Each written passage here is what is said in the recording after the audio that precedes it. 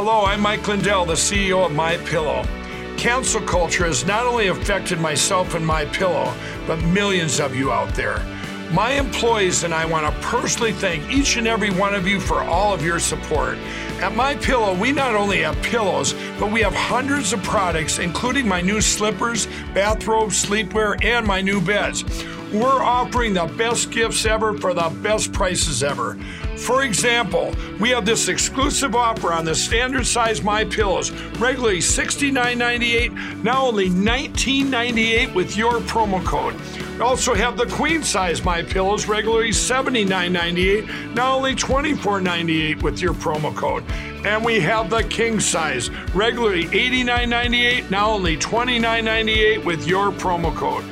Go to MyPillow.com and use promo code Renegade or call 800-889-6817 to receive this exclusive offer.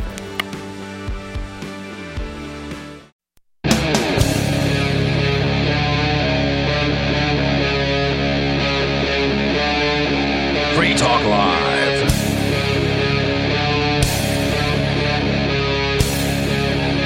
It is Free Talk Live, and you can join us here if you want. You can bring up whatever's on your mind. The number is 603-283-6160. With you in the studio tonight, of course, it is Bonnie, Aria, and Ian, and I said all of that in a weird, random order for whatever reason. Coming up, apparently Matt Damon decided to make an idiot of himself in a commercial. I haven't actually seen it. That's what people are saying. Well, And thanks for covering for me there when we got our network connected, because I forgot about that part. People are saying it's pretty radio. cringy. Well, that's what they're saying, and I watched it earlier today. It is, we're going to get into it. It's this new minute-long ad from Crypto.com, which is a... Okay, well, they're not the worst. I actually am a fan of what they do over there at Crypto.com. Wish I could use their services these days, but am prohibited from doing that. It's painful at times. But anyway, we got Bonnie joining us here shortly as well. The phones are open, 603-283-6160, and it is Bitcoin's 13th birthday, so happy teenage years to the Bitcoin cryptocurrency that kicked off this whole amazing thing. Does that mean this was the anniversary of the release of the white paper, or the day the first blocks were mined? Coins, yeah, the first actual. I thought the white paper was in out. December or something. No, it's October 31st. Yeah, and Melania Trump talked about Bitcoin's block birthday today. Isn't that weird? She tweeted that. Oh, well, she's still kind of stupid.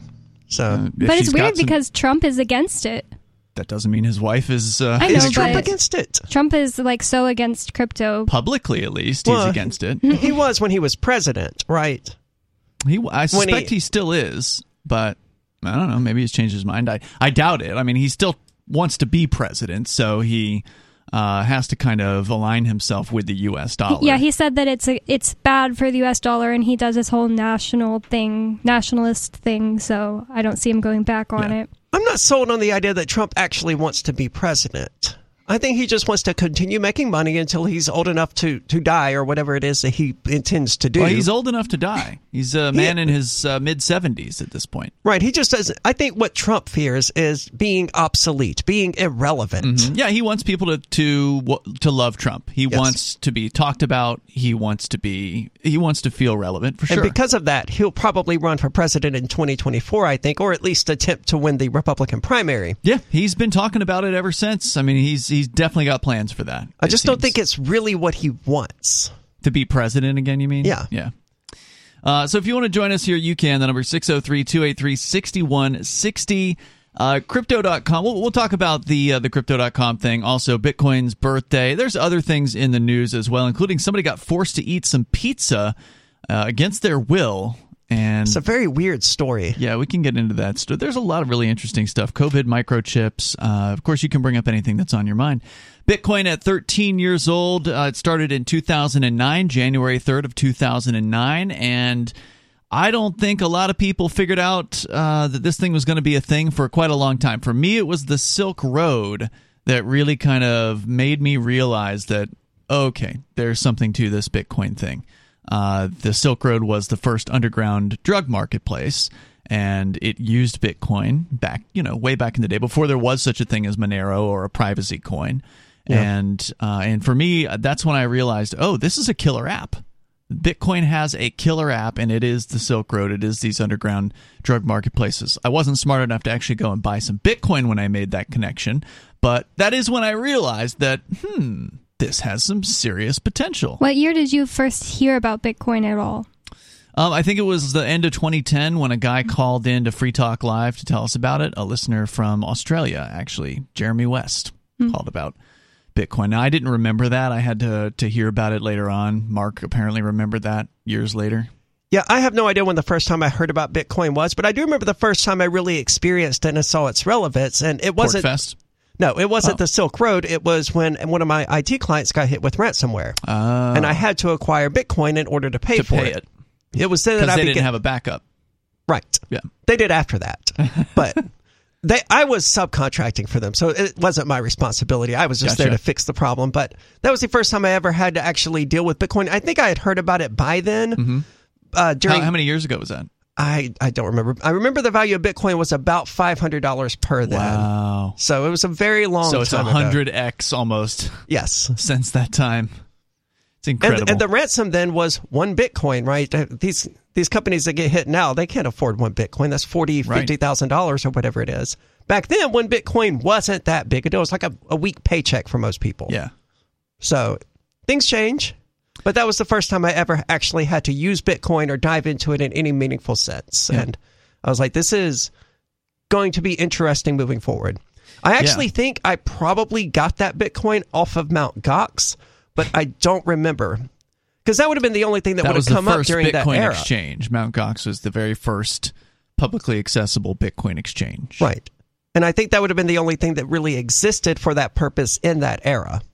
But I don't recall because that was a very long time ago, and the exact exchange that I used wasn't something that I wrote down or paid any attention to because I was new to the subject. I didn't know enough to pay attention to that sort of thing. Yeah, it's a fascinating subject. Of course, we talk a lot about it here on Free Talk Live. And if you do want to learn about Bitcoin, Bitcoin Cash, and cryptocurrency, get over to Bitcoin.com, which is where they've got all kinds of good information. You can just click on Get Started at the top of the page. Watch the first introductory video. Watch more than one if you got time, because it is a really interesting topic. There's some really important ideas that you should get down, like decentralization, like why money should be decentralized. That's I would say probably the most important. I mean, just off the top of my head, of all the things that make Bitcoin different and that make it special, the decentralized aspect of it is a really key aspect, don't you think? Absolutely. I mean, why should governments have almost unilateral control of your prosperity, your wealth, what you use to secure food for your family? That's dangerous. And the decentralization that cryptocurrencies allow mean that governments don't have to control that anymore, that no one must have control over your livelihoods, your wealth, your prosperity, everything that you need in order to survive. Governments don't have to control it. Yeah, the government now could say that they, or at least the Federal Reserve, technically own all the dollars, and we're just using them. But nobody can say that about cryptocurrency. That's a good point, Bonnie, because that is what a note is, technically. If you look at the dollars that you might have in your wallet, it says Federal Reserve note. Yeah, it's like a promissory note, isn't it? A note is evidence of debt. That's what notes are. In the money world. And so if you hold dollars, you just simply hold evidence of debt. That's all that it really is. Which is how the system is set up, because the federal government doesn't actually create the USD. They create treasury bonds, which they then sell, or they borrow U.S. dollars from the Federal Reserve and put up these treasury bonds as collateral, something essentially. Like it's all very confusing and unnecessary. And if you think that sounds unnecessary, well, don't worry. Bitcoin is a lot simpler to understand than whatever nonsense our government is up to. Yeah, whenever people say that cryptocurrency is so hard to understand, like my boss at work always says it's way too complicated, she's too old, I just want to point out to them that they don't know everything about the current system we use, probably. And you definitely don't learn that in school. Oh, hell no. They don't know anything about the current system. They don't know how treasury bonds and U.S. dollars work or what a federal fractional reserve system is. They don't know that. I barely have any kind of, like, just a basic level grasp on any of those topics. Well, they've made it as confusing as possible so that they can, screw us over, and it's harder for us to say, oh, well, it's because they did this. Instead, we have to rattle off a bunch of complicated terms that the average person doesn't understand. Well, it's not just, of course, the United States government gang that is printing out money. The headline here from Reuters is Turkish inflation soars to 36%, which is the highest in their current dictator's era. So they're looking at some pretty serious double-digit inflation numbers over there. Food and drink prices are up nearly 44% year on year. So the Turkish lira is having a real tough time, and, well, people are looking into alternatives to government monies. And this can happen in the United States. In fact, it is happening here. Just, the official government numbers haven't hit 36% yet. They're still saying it's around 6 to 9%. It's slightly less drastic here. Yeah. The number is 603-283-6160, but that can change. That's 603-283-6160. If you want to reflect on 13 years of Bitcoin, tell us your story. Feel free to join us here on Free Talk Live.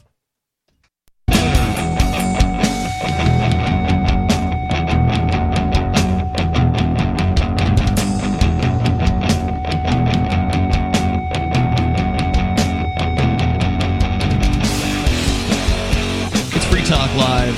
Phones open here if you want to join us. 603-283-6160. That's 603-283-6160. We're just kind of talking about Bitcoin on its 13th birthday. Now, as you pointed out, Aria, the Bitcoin white paper came out on October 31st in 2008. That's just when Bitcoin's mom got pregnant, though. Bitcoin was born on January the 3rd. It's a good way to put it. January 3rd. Of 2009, which makes this its 13th. Wait, that means Kyle Rittenhouse, Greta Thunberg, and Bitcoin all have the same birthday. Wow, who knew? I know. Don't send the conspiracy theorists into overdrive, please. Not this early in the show. So you can, of course, join us. You can comment on Bitcoin. We're just kind of talking about some of the things that make it unusual, make it unique. Or made it unique. Now it's not really that unique. There are thousands of competitors. It's special still, but not unique. It's still the first, and it will always have that. But as far as its uniqueness, no. Anyone who wanted to could copy Bitcoin's code at any time and make Dogecoin. And then make Dogecoin, or make Dash, or make Litecoin, or you fill in the blank. There's a ton of these things that have come out. Some of them have completely flopped. They don't exist anymore. It's kind of interesting if you go and you look at archive.org, which is the website that sort of archives the internet, basically. You can put in the website you want to look at. Like if you put in freetalklive.com, you can see what our site looked like 15 years ago to today. Dude, how much space does that take up? I don't know. I always think about that. It's unbelievable thinking about how much space that could take. They've got to have data centers that rival Google, man. Maybe. I mean, it's not a full archive of the web. It doesn't archive like all of the images and all of the videos, and so you'll get some of the website content, just enough to kind of give you a feel for what it was like. But if you go back on like coinmarketcap.com, these sites that listed the cryptos from back, years and years ago, and you look at the top 10 or the top 50 or whatever, you're going to see a bunch of coins that they're just not there anymore. No, I remember, back when I was looking into all of these altcoins, I hate that terminology, but alternatives to Bitcoin, there were things like Orange Coin, there was a pot coin, there was a hemp coin, there was a canna coin. None of those exist anymore. Not in any meaning. Sure, the blockchains are probably still out there somewhere, but I think Orange Coin's last transaction was in like 2016 or something. Oof. So, they're dead. For all intents and purposes. Yeah, and there are thousands of coins that are dead like that. And at some point, some idiot put a lot of money into Orange Coin, and now it's gone forever. I'm just looking here at Potcoin since you brought it up. I remember one guy locally being excited about that one. Dude, there were so many, and there were so many people saying, "Oh, this is the real one. This is the one that's going to make a difference. The whole cannabis industry is going to use this Potcoin." And I'm like, "No. Why wouldn't they just use Bitcoin? It's already there." I was confused because I've never heard of any of these. What is the point of mixing like weed and crypto? It's just to market a coin. People like it's weed. just to make some money sell. and do a pump and dump, Yeah. basically. Potcoin. It currently is at about 1 cent for a Potcoin. The volume in the last 24 hours is all of $500. So That's globally, actually more than I would have expected. So Wow. globally, it still lives. Globally, the Potcoin has barely anyone doing anything with it. Essentially. Oh, I'm not surprised. And it was the always a website's- terrible idea. Yeah, and the website still says Potcoin is leading the legal cannabis revolution. I don't buy it. No, Not true. If I remember correctly, they were the ones that wanted to create a cryptocurrency just for the cannabis distributors and sellers around the world. Yeah. Right. And that's obviously a stupid idea. Why would they want their own currency that they can't use anywhere else or to pay their employees? That's dumb. Bitcoin solves all of their problems without being unaccepted anywhere else in the world. Yeah, amazingly, it is still traded on Bittrex. That's the one market that there's any volume at all. I'm shocked it still exists. Maybe people buy it just to have it as like a heirloom, or you know what I mean, a antique. A unique thing or a collectible. And was it an ERC-20 token or was it an actual cryptocurrency? I think it was its own coin. Yeah, because I don't recall that. Yeah.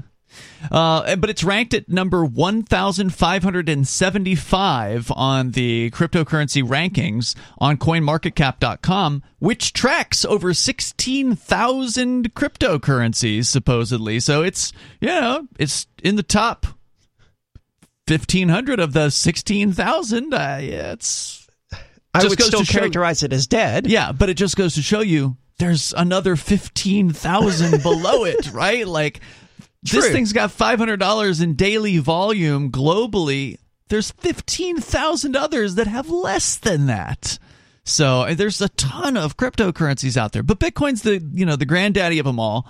And we talked about decentralization being an important aspect where there is no center.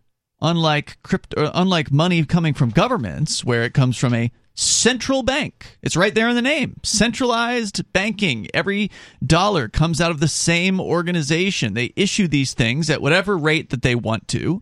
And if they want to increase the rate, then that increases what's called inflation. That is what inflation is. It is the increase in the money supply. And we've seen them doing that more so in the last 2 years than probably in most of our lifetimes.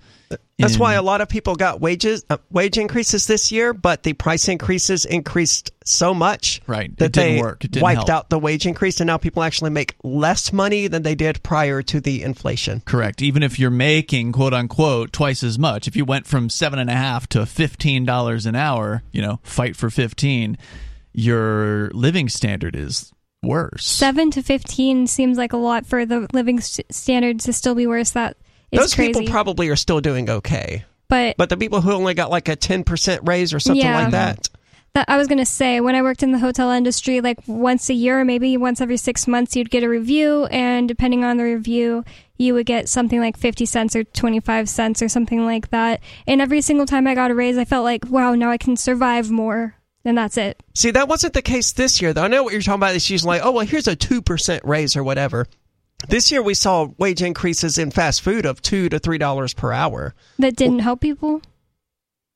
It would have if it wasn't for the increase in prices resulting from the inflation that the government caused. Yeah, wage increases are almost always going to trail behind price increases. Yeah, because the businesses have to make money.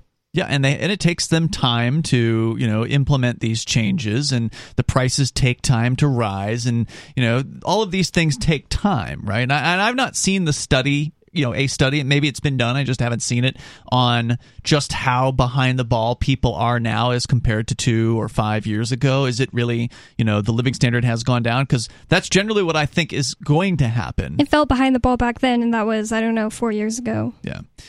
So if you want to comment, you can join us here. What are some of the other key elements besides decentralization that really set Bitcoin apart from the government money system? Well, at the time, the encryption aspect of it and the widespread belief that it was anonymous money. And of course, now in hindsight, we know that it's not anonymous, it's pseudo-anonymous, or whatever the term is. Yeah. but that set it apart. Did it, though? Because U.S. dollars are also really anonymous. I mean, it's just a piece of paper that you can hand to someone. So I guess it managed to take a digital transaction and give it the anonymity of the USD. We can continue here, and of course your calls and thoughts are welcome on the 13th birthday of Bitcoin. And then coming up, the commercial that's got people stirred up about cryptocurrency, and they're laughing at it, but should they be? We'll tell you, and we'll play the audio coming up.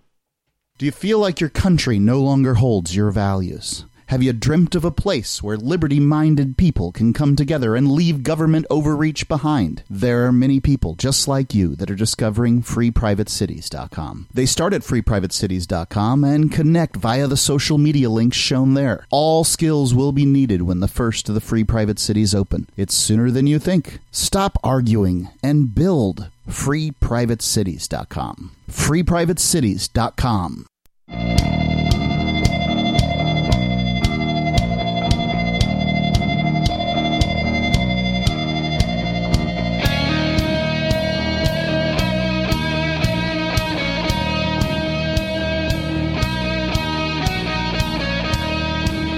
This is Free Talk Live, and you can take control of the airwaves here. We're talking about Bitcoin on its 13th birthday. You can join us at 603-283-6160. That's 603-283-6160. Apparently, even Melania Trump has gotten in on the cryptocurrency action, as she's apparently recently announced a Melania NFT, or a non-fungible token, as they are called. How recently? 2 weeks Today? ago. Okay. She used the Bitcoin birthday as a way of advertising her NFT because people go, oh my God, Melania Trump mentioned Bitcoin. And it's true that she did, but she exploited that in order to pimp her NFT, which is, according to Ian, a picture of her eyes. Yeah, and here's the weird thing. And you don't get to scoop her eyes out of her head or anything. It's just a picture of her eyes. It's a drawing, apparently, of her eyes. Wow. A watercolor drawing that she is selling for $150 worth of cryptocurrency. At least she knows her relative value. I would have expected her to charge like $150,000 for this. Well, see, Wait, is it being auctioned so it will go up? Well, that's the thing. That's what's confusing to me about this. I mean, by no means have I spent a significant amount of time researching all the different ways people can offer NFTs for sale. No, because it's stupid. Yes, but what I normally see is what you say, Bonnie, is like these auctions where there's this one thing. It starts at some price. One drawing of an ape or a rock or something like that. And then you bid on this with some amount of cryptocurrency, usually Ethereum, and then the winner gets the thing, this NFT, which is essentially just a digital token that identifies this particular graphic existing on the internet, and it's in your wallet, so therefore you have the supposed claim to that graphic because of that. True that the URL it points to is really all you own, and that whoever is in control of that URL can make it point at something else, and then you actually lose your NFT that way? Yeah, we watched a video actually about this, and it informed me more about, again, I didn't know a whole lot about NFTs, but yeah, apparently you just own a URL to the image, basically. It's not like a hash of the image or anything like that. So, or maybe there's different ways it can be done, but that's what one of these how-to videos on the NFT. So if the server that's got your image on it changes the image, there's nothing you can do about that. Or goes down. Or the server goes offline. Then you have nothing. So you don't even have like a flash drive with the JPEG on it or anything like that? You can right-click and save as and save the JPEG. Oh, I see the issue, though. That's not unique. Anyone can do that. Correct. And that's why these things go to auction, right? Is because they're supposed to be unique. And it makes sense. If you had just one of a thing in the entire universe, you would want to sell that to the highest bidder, not charge a flat price for it. The issue with NFTs is that they're not unique. Anyone can right-click and click Save As. See, here's the thing about this, though. It seems like Melania Trump is selling more than one of these. Well, she is stupid. So I don't know. That's why I just don't believe that she wrote that tweet today talking about Bitcoin's Bitcoin 13th birthday. It didn't even sound like her. I mean, it was Well, she would text, certainly but- use it to promote her NFT that Yeah. she's trying to sell. Yeah, but I still feel like she had to hire somebody to write it. Like, I don't even believe she orchestrated any of this, to be honest. I've looked into a lot about Melania Trump and watched a lot of interviews, and I was just telling Arya this because I was kind of excited for her to be First Lady at first because I thought she would come out being really cool, decorating the White House really cool, dressing really nice, and she just has no personality and no brain. See, I always had really low expectations of her because I understood that she was just a model, lifelong right? prostitute. Yeah. But if it was like Kim Kardashian, who also kind of falls I would have under even that. lower expectations. I'm just saying it could be interesting because she has personality, but Melania just Kim doesn't have Kardashian personality. came out with a stupid promotion last summer of some Ethereum token. Remember? Yeah, and I It don't was think like, it was Ethereum Max. Yeah, and I don't think she Ethereum wrote that Max. either. Of course not. She doesn't even know what it is. Somebody just gave her a bunch of money and said, "Can you post this to your Instagram?" And she did. But it could have been like That makes me miss John McAfee, man. Yeah, it's true. He was the king of doing that. He sure was. And he had no shame about it. No, he would straight up tell you if you gave him $100,000, he would promote your crypto, whatever it was, scam or not. The world was not good enough for him. scam or not. Rest in peace. So the funny thing is, she was selling this thing, and I guess I'm curious to know how many did she sell, because apparently the sale ended. There was a limited window of time in which people could buy this Melania's Vision NFT, but it was a flat price, so there was no bidding going on here. Which So there were means that multiple copies, yeah. but you could buy the URL to which your copy was. I don't know. Pointed or I don't know something? what they were selling. Maybe it was just a JPEG, and you could pay $150. They were selling tulip bulbs, as far as I can tell. It's just not clear. But I'll see if I can dig up any more information about it. But it just sounds like she was selling a watercolor JPEG of her eyes for $150, or excuse me, 1 Solana, which is a newer cryptocurrency that I don't know a whole lot about. Although I don't know anything about it. I've heard that it has crashed, that the Solana network has gone down on multiple occasions, which led people to reveal that it's actually a centralized network, and it's not actually a decentralized quote-unquote cryptocurrency. So Now, is it centralized because like one organization is like really in love with it, and the problem is that they haven't gotten enough individuals on board to be truly decentralized? I'm not sure. Neither one of us know anything about it. If you know more about it and you want to comment, you're welcome to join us here. The number is 603-283-6160. But, I mean, everybody's on this train of the NFT thing, and will this year be the year that it finally dies off? Or is it going to reach new heights? More people going to spend more, hundreds of thousands or millions of dollars on simple graphics that a child could whip up in Microsoft Paint? At least with CryptoKitties, you had a game you could play. Did you ever do it? I never did, because they even back then it was like $300 for a CryptoKitty or something like that, and that's stupid, and I'm not going to participate in that. They're not cute to me. They're so cartoonish. If they looked more like real cats, they would be cuter than just like this alien. Like it looks like Futurama cat. I think so. I've only seen a few over the years, but I think some of them look like cats. I think there's a wide range of what you can get. The ones that you think of when you think of CryptoKitties that are like, they're not made to look, they're like alien cats. I just don't think they're that cute. Okay. So apparently there might be 2,807 of the Melania's Vision. So she's just selling a whole bunch each for 1 Solana? Yeah, apparently. Well, how many does she actually sell? Another great question. I don't have the answer to that. I hope it's 0, but I know in my heart that it's not. Is it a picture of her eyes before or after the botched plastic surgery that gave them the weird see, that's look? why they're a watercolor, because the painter can just not include that detail. Right. So we were just overarching, looking at the Bitcoin revolution, whatever you want to call it. It's an amazing thing that has happened. We're 13 years into this now at this point, and so kudos to Satoshi Nakamoto. Just want to say thanks. If you're out there listening still, if you're not dead or if you're not in a prison cell, which some people, there's different theories about. Well, he might be listening if he's in a prison cell. That's possible, yeah. There's different theories about, who this guy or gal is or group of people is.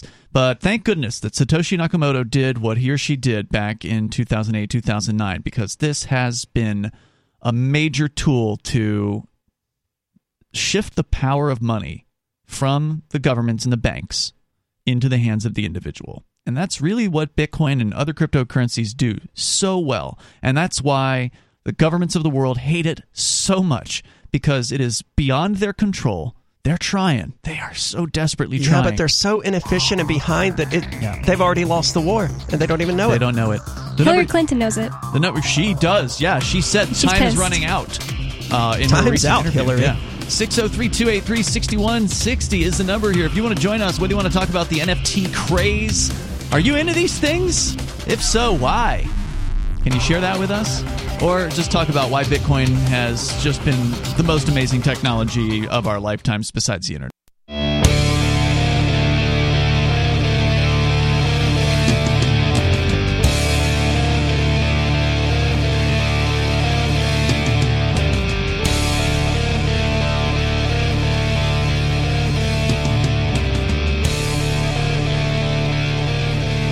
It's Free Talk Live. The number is 603-283-6160. And we're still trying to figure out how many of these NFTs that Melania Trump sold.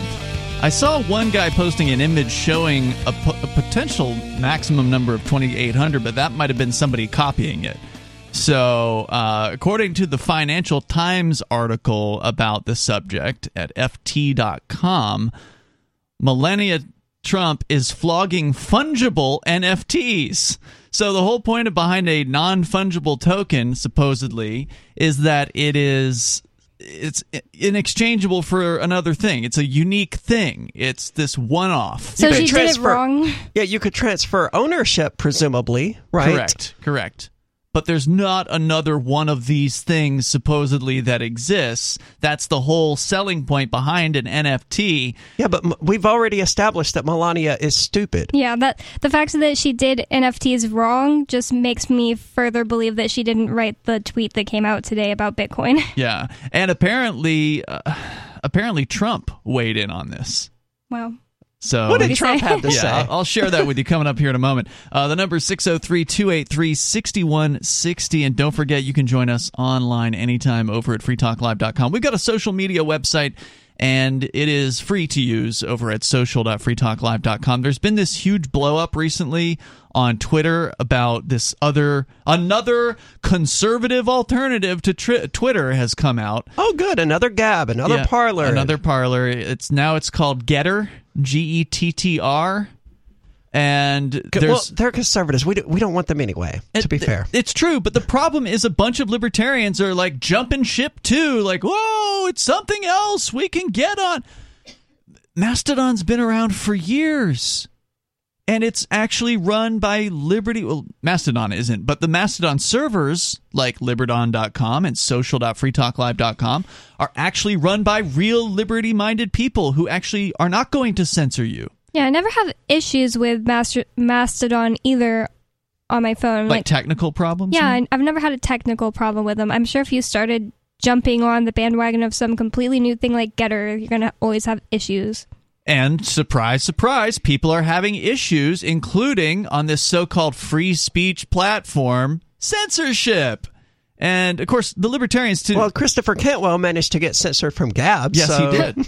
Yeah, and so, I mean, to some of their credit, some of the libertarians went over there just to test the waters, just to see how free speech they supposedly were, and just start immediately posting, insults to Republicans, attacks on Israel, all the things that the Republican empire would hate. Okay, good for those libertarians, I guess. Sure enough, they got their posts deleted. So clearly it's not a free speech platform. It's a conservative speech platform. Yeah, that's just a marketing thing. And so, look, if you're actually a liberty-minded person and you care about being able to express yourself without having, somebody delete your content, get over onto one of the pro-liberty mastodons. Yeah, we don't care what stupid thing you say. We really don't. Social.freetalklive.com is the site, and I think it's almost celebrating a year. I feel like it was like around now last year that we started social.freetalklive.com, because there was all that blow up about people being taken down from various different It's at least media. Been a year, maybe more.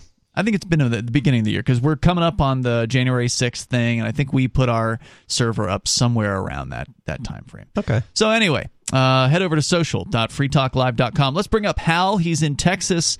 Hal, you're on Free Talk Live. Go ahead. Hey, great. Hey, what's on your mind? So good to talk to you guys because you know so much more than I do. Well, I don't know if that's true at all. I mean, you probably know more about other things that we don't know you know about. Exactly. I know a lot of stuff. I'm a smart guy, but you guys have got your thing. And what is that thing? Because I don't know what we're dealing with. Yeah, we here. might know more about like Bitcoin or something like that. What are you referring to? Well, now Bitcoin, that's the topic of. I have a theory. I think it's the CIA. No, I think the CIA started it. Why would you think that? Because, well, actually, there's this character. I was in Pueblo. I was scoring some stuff from my mind, and I was talking to this guy, and he's kind of a little smartass. And I thought I'd just pick on him a little bit, and I started talking to him. I said, well, Bitcoin was started by the CIA. I just was talking. And then as I got to thinking about it, I realized, wait a minute, it's money. Now, how about Air America? You guys know about How about you explain to us why you think the CIA created Bitcoin? Well, do you know about Air America and CIA smuggling cocaine? Sure. It seems like Bitcoin would be counter to... I was going to bring up their drug trade. It seems like it would be counter to the point of that. The point of that was to gain more control over people, and Bitcoin gives them way less control over people. And it was to get USD so that they could give it to, like, rebels in some other country or something, which those rebel groups don't need Bitcoin because they can't go to Lockheed Martin and buy bombs or whatever using Bitcoin. Mm-hmm. But after decades, maybe not that long, let's say... But why wouldn't they want to just stay on the USD, which was already working? Wait a minute. Now, wait a minute. Now, if you're coalescing data, if you're collecting data on the people that you're trying to find out about, drug cartels, arms smugglers, all these... Which represent an extremely small percentage of the number of Bitcoin users, but go ahead. Well, I refer back to you guys. I wasn't, spinning. I think you guys are a lot smarter than I am. I want to hear what you think. Okay. So the reason why Bitcoin wasn't created by the CIA is because, as Bonnie touched on, it disempowers the government. Bitcoin is a power transfer from the powerful, the rich bankers, the rich government goons, the central bankers of the world, to the individual, to the little guy. And the CIA has no interest in that. The CIA's interest is the strength and the power of the United States federal government. And the Bitcoin is honestly the greatest enemy to the U.S. federal government. One other little nuance on this is that apparently, my understanding, I certainly wouldn't know. No way I could know. But my understanding is that it wasn't actually the CIA that was doing all these, things, Mena, Arkansas, and all that. It was rogue aspects of the CIA. So maybe we're looking at a rogue aspect of the CIA. Why would there be a rogue aspect of the CIA designed to take down the U.S. government? Actually, what they're after is really information. This is a really stupid way to do it. There's all kinds of information that they can get out there by calling their buddies at the NSA. And or people Google. Using banks, and the banks being forced by the government, or, not really forced, but by the government to collect data on people is a better way to collect data on people by the money that they use than through Bitcoin, which you only know, this Bitcoin was transferred from one wallet to the other. You don't necessarily have to know those people's names or anything like you do with a right. You don't know when somebody creates a account. Bitcoin wallet for the first time. You have no idea who owns that wallet. The only way that you can find out who owns a Bitcoin wallet is if someone pops up and says, "Hey, this is my wallet," and then then it's associated with that. Yeah, person. this is a whole lot of trouble for the CIA to go through when all they have to do is tap your cell phone, man, and they find out everything they'd ever need to know about you, including all of your contracts, where you've gone. Oh, you could sell me on the idea that Steve Jobs or whoever created Android were CIA agents, because these things, they're spyware that we carry with us everywhere we go. Yeah, very effective at doing that, for sure. But Bitcoin isn't that. Thank you, Hal, for the call tonight. I appreciate hearing from you. Every now and then we hear this particular conspiracy theory, and there's just nothing backing it up beyond wild speculation. I could maybe be convinced that it came out and then when it came out, it wasn't meant to empower the people and disempower the government, and it was kind of an accident. They're like, oh no, this thing is doing something we didn't intend. If it didn't come out with a huge white paper explaining, oh, this disempowers the government, gives power to the people. So yeah, a peer-to-peer electronic cash, I believe, is the subheading of the Bitcoin white paper. Yeah, it was literally designed to transfer power back to the people. Yeah, and it's working very, very well. And again, that's why the government gang wants to put a stop to it. And Donald Trump has historically been very anti-Bitcoin, very anti-crypto. But now, all of a sudden, since his wife has her own so-called NFT, he's weighed in. And I gotta know what he has to say.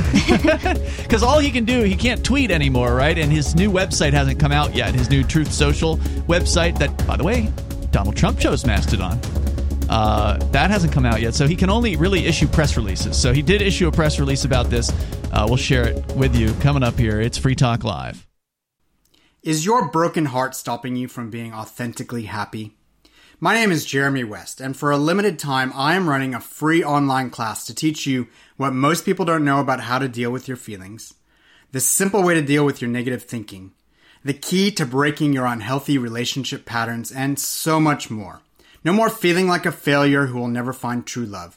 No more self-medicating and ending up feeling even more miserable. And no more feeling like you'll never be someone who deserves an amazing partner. Sound good? You'll discover a new way to finally feel validated and loved. To stop trying to get your self-worth from the very people who tear it down. And to put you in control of your own happiness, so you never surrender that control to another person again in as little as 8 weeks. Register now for my free online class at beyondyourbreakup.com/free class. That's beyondyourbreakup.com/free class.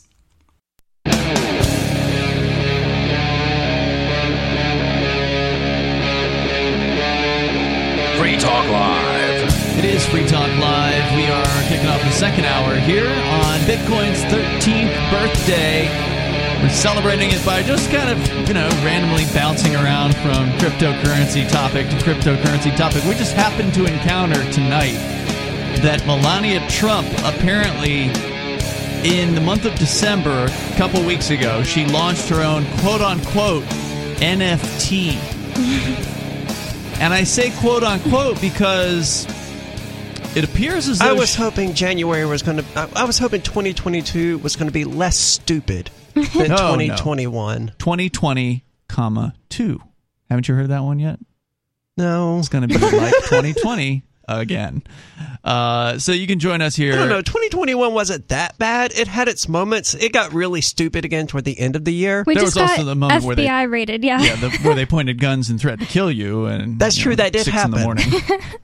That was 2021. It feels like that just happened in its own time and space, and I forget it when I think of 2021 sometimes. It does feel weird. Like, my entire life just suddenly got divided into two sections, before the raid and after the raid. Yep, me too. And it sucks. Anytime something like traumatic happens to somebody, that's what happens. When I was in a car accident, I started feeling so annoying anytime I said the accident, and I just felt like I said that so often. It's just because it defined before the accident and after the accident was just definitive, and that's the same way as the raid.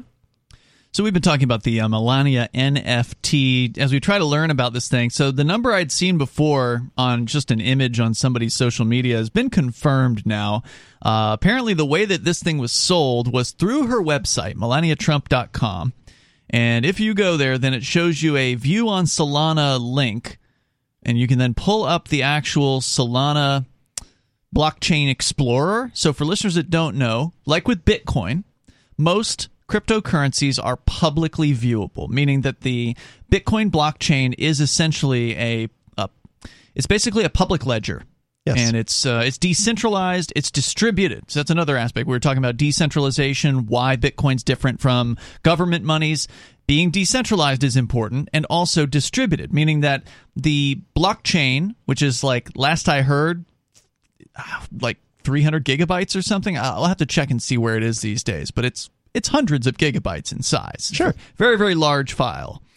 And so every Bitcoin node out there, and there's, last I saw, 10,000 plus nodes, has a copy of the entire Bitcoin blockchain, which that blockchain is every transaction that has ever occurred on the Bitcoin network, going all the way back to January 3rd of 2009. So 13 years worth of transactions. So other blockchains are like this too. Many of them were copied from Bitcoin. The code was copied from Bitcoin. They launched their own thing. I don't know how Solana started.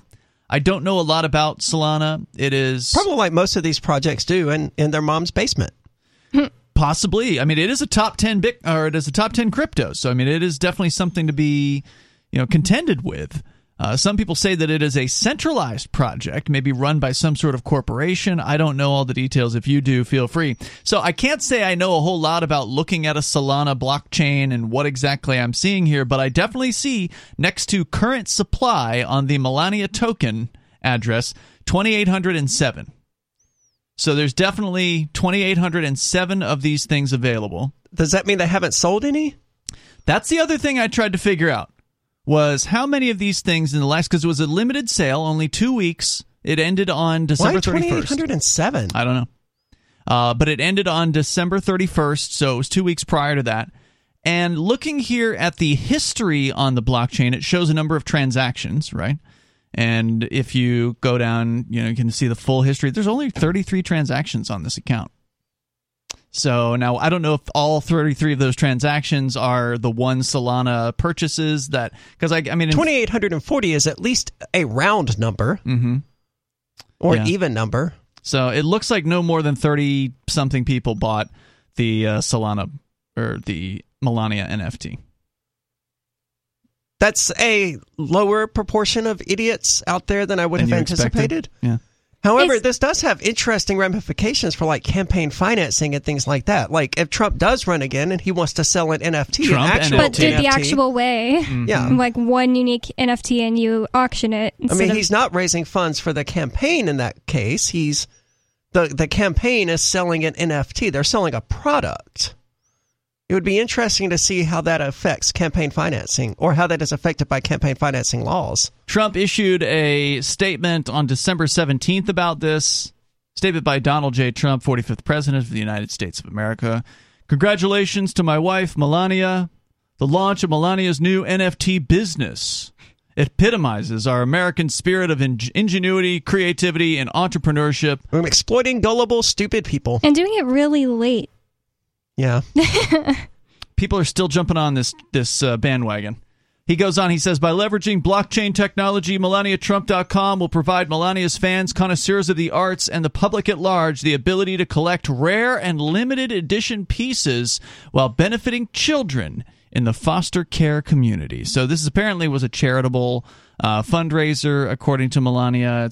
She's got some sort of kids charity that supposedly the revenue is going to go towards. That's odd, considering she wore a shirt that said, I don't really care, do you, to visit the kids in cages on the border. Oh, wow. In 2020. She wore a jacket that the back of it said, I don't really care, do you? That's insane. Yeah, and it was like, oh, it's just a jacket. But that's so weird. That's a weird time to wear that. She chooses her jackets very carefully, I imagine. So, anyway, there's your Melania Trump NFT, which was not really an NFT because there was 2,800 of them, unless you're going to say that it's still unique because you only got one out of 2,800. Well, it's limited edition, but not unique. Yeah, that's true. So there's that. We were talking about some of the things that set Bitcoin apart. We talked about decentralization, the fact that the blockchain, the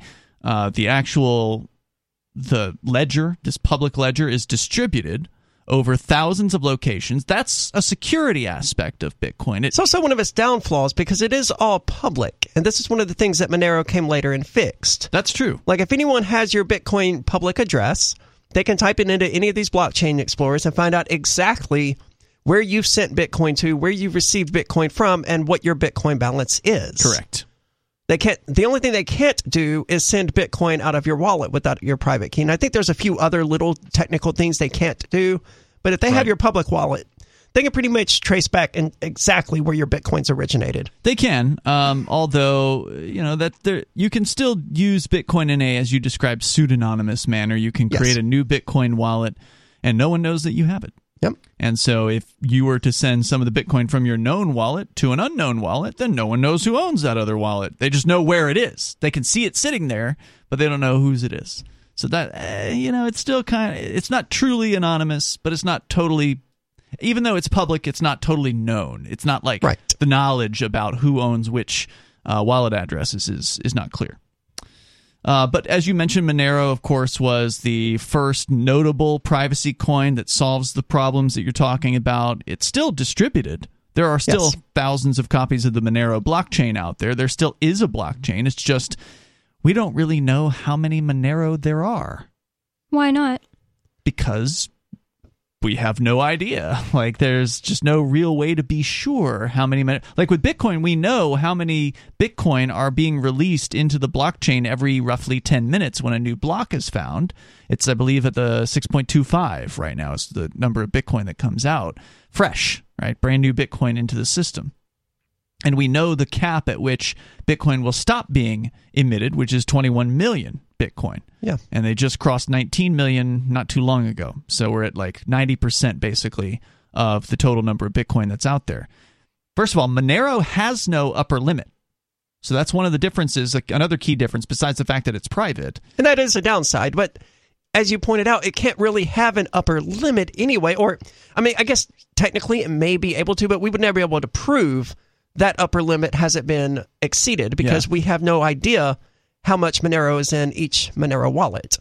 Correct. So, and I guess you don't really know the emission rate of Monero. I'm not sure how all that works exactly. Again, it's fairly complex technology, and I'm not the first person to ask about it. But I like it. I'm not either. I like the fact that it's really flummoxing the government gang out there. They really hate Monero. Boy, if they hate Bitcoin, they have like a 10x hate on Monero because they can't trace it. All the more reason to use it. The IRS is begging people to somehow crack Monero, and they're still waiting for that taker. More coming up here in moments. You can join us. It's Free Talk Live.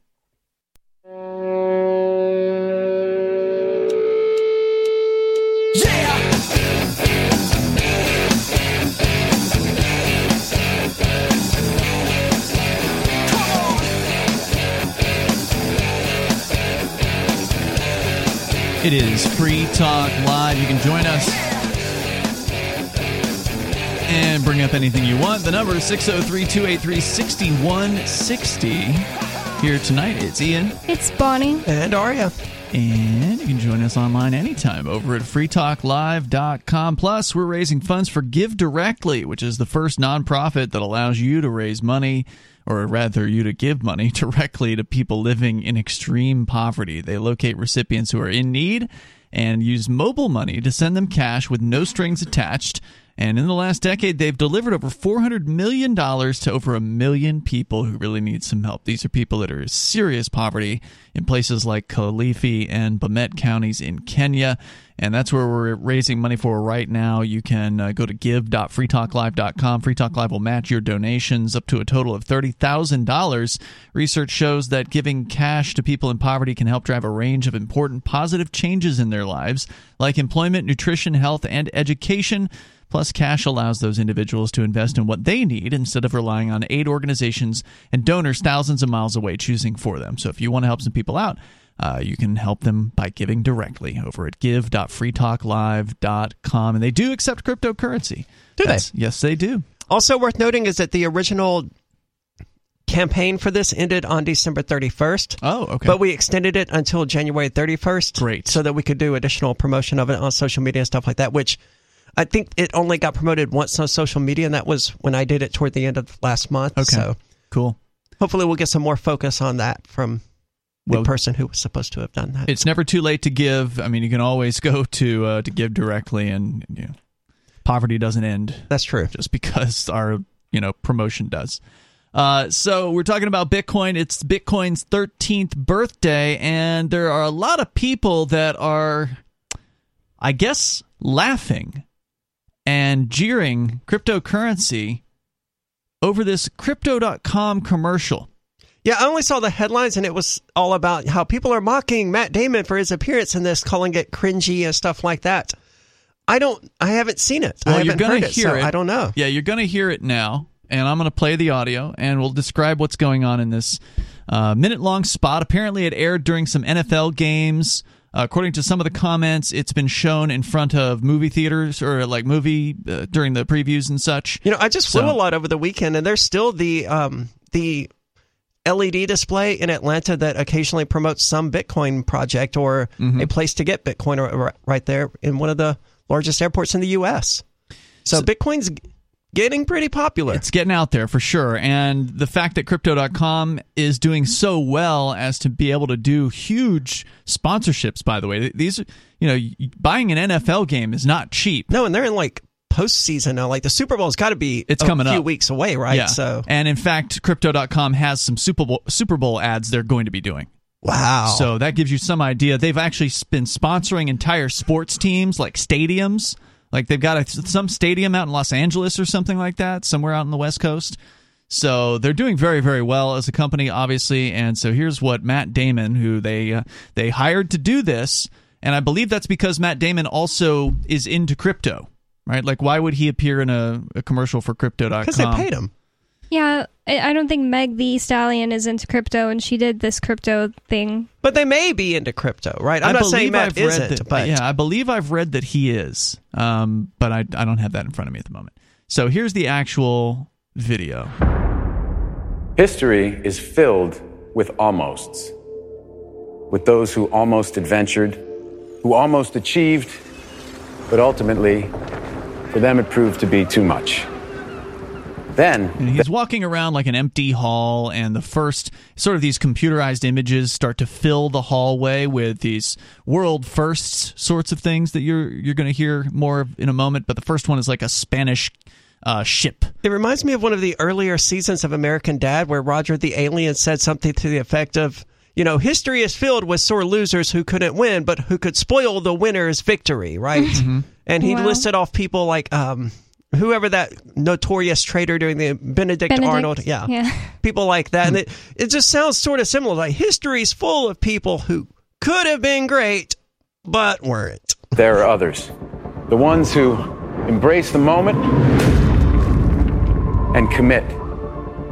And he's walking by like a man putting a pickaxe into the side of a mountain. He's climbing up like a snowy mountain. These moments of truth, these men and women, these mere mortals.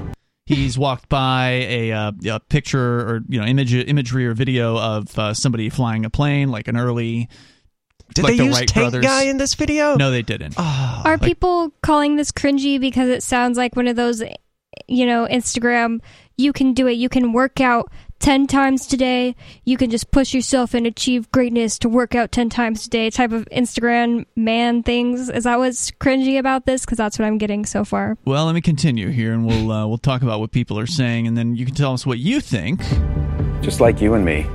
For some reason, they're showing like alongside of these like amazing achievements, climbing up a snowy mountain, flying one of the first airplanes, like kind of the Wright brothers kind of imagery. Then there's just people in a club, and I'm not sure what that's supposed to be about. But anyway. As they peer over the edge, they calm their minds and steel their nerves. And this one is what's no, really... they don't. Those people who do these things, they are completely nervous as they do them. They're not all... Zen masters calm. I'm about to risk my life in this first flight ever for a human being. The Wright brothers were terrified when they did that. They just overcame that fear. Well, I mean, that's what he's saying. They steel their nerves and, overcome whatever they need to overcome. But what the imagery is on the screen at this point is now 5 astronauts walking on whatever the space bridge is to get over to, presumably a space shuttle. Space bridge. On the astronaut's little neck area, it actually says Satoshi on one of the astronauts, yeah. with 4 simple words that have been whispered by the intrepid since the time of the Romans. Fortune favors the brave. And then Crypto.com's logo comes up over what appears to be an image of Mars or something like that in the background. And, download their app. Isn't it bold? Yeah, I don't know. I think it might be bold, but whatever. I mean, what's the difference, ultimately, between those two terms? So, wait, what? I think it's fortune favors the bold. Oh. But regardless, I mean, pretty similar either way. So, your thoughts just on your initial hearing of this, and then we can get into what people are saying about it. Sounded all right to me. I think it's fine. Think Matt Damon just looks like a typical middle-aged Louisiana dad, and I don't like him. Well, that's who they're trying to sell this stuff to, right? People with money?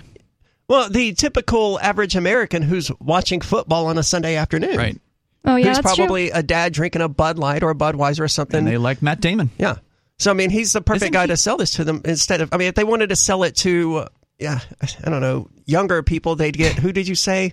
Megan the Stallion did do a Bitcoin ad. It was weird. Isn't he from Boston? Matt Damon? He just gives me Louisiana dad vibes. That's what I'm saying. So yeah, I think it's fine. And the big complaint is they're saying that someone buying Bitcoin is like being an astronaut. That's basically what the complaints are. But we'll share a couple of them for you coming up here. You can share your thoughts at 603-283-6160. And you can join us and bring up whatever's on your mind here on Free Talk Live. Free Talk Live's video archives have been on LBRY for years. LBRY is an uncensorable, decentralized, blockchain-based media sharing protocol, and we're big fans of it here on Free Talk Live. In 2020, LBRY launched Odysee, a video sharing website to compete with YouTube, and it's really taking off. Now with over 1 million channels, many of whom are disaffected YouTube creators. During YouTube's crackdown for not towing the government line on COVID, the Free Talk Live YouTube channel started receiving strikes and could be completely taken down at any moment. Thankfully, Odysee started offering live streaming, so we're now streaming live every night and posting our video archives permanently to Odysee. You can watch live or anytime on our Odysee channel by visiting video.freetalklive.com. If you want to go all in, download the desktop app at lbry.com, and then every video archive you watch, you'll help seed and keep it online forever. At minimum, we ask you visit video.freetalklive.com and follow us on Odysee today. video.freetalklive.com.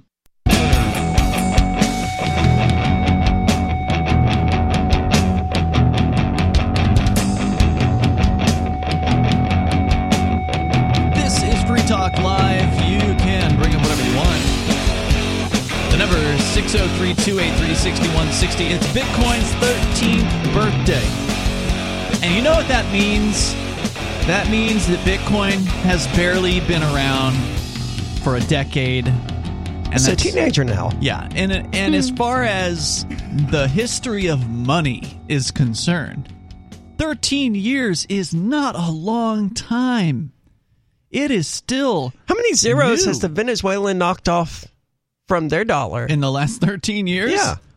I'm suddenly very curious. I think it's probably at least 12? 11 that I can think of, and I guess we'll probably have to look and more. See. Yeah, or just any 13-year period. What is the most devaluation of a currency that we've seen? Because as I understand it, Bitcoin is down, but it's not down like any government currency is. Oh yeah, Bitcoin's only down if you compare it to its all-time high, which it reached briefly, a month or so ago, a month and a half, something like that.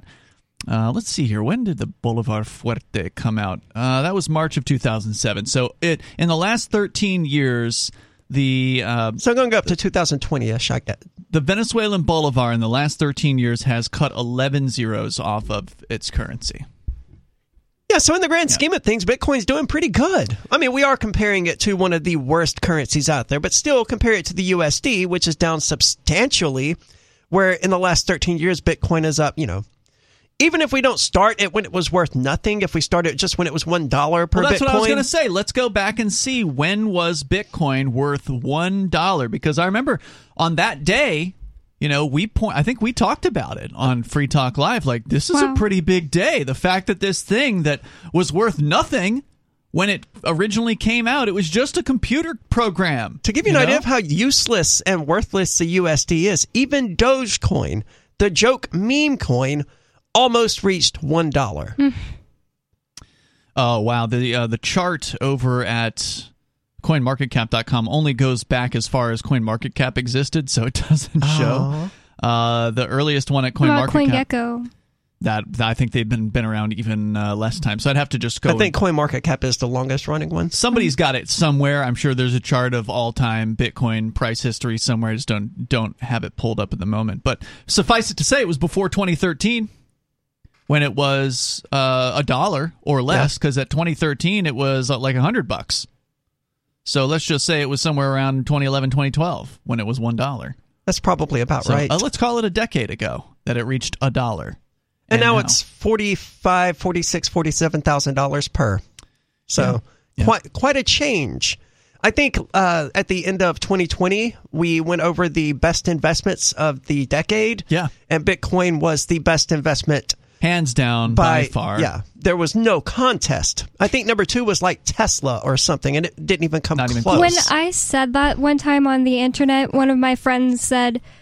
that can't be possible. What about, the United States buying Alaska?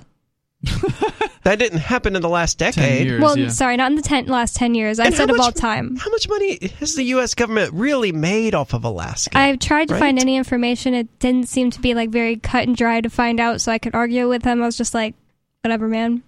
Yeah, well, buying Alaska is not something anyone can do. That's also a fair point. I was about to get who did Alaska belong to? This one was like, I'm just going to sell this whole place. Yeah. That seems a bit fishy considering that, Alaskan natives lived there and stuff like that. I think it was Russia, but yeah, governments deciding they own the biggest state in the United States is pretty crazy.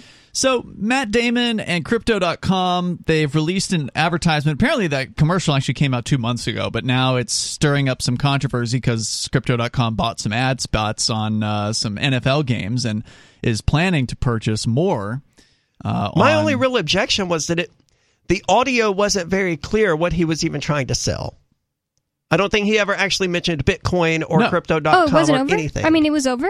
Yeah, it's just a minute-long ad. So... he never said the word Bitcoin the whole time. No. That just had an astronaut with the word Satoshi on its neck. Well, I'm sure it popped up Crypto.com at the end or something like that. But that's it.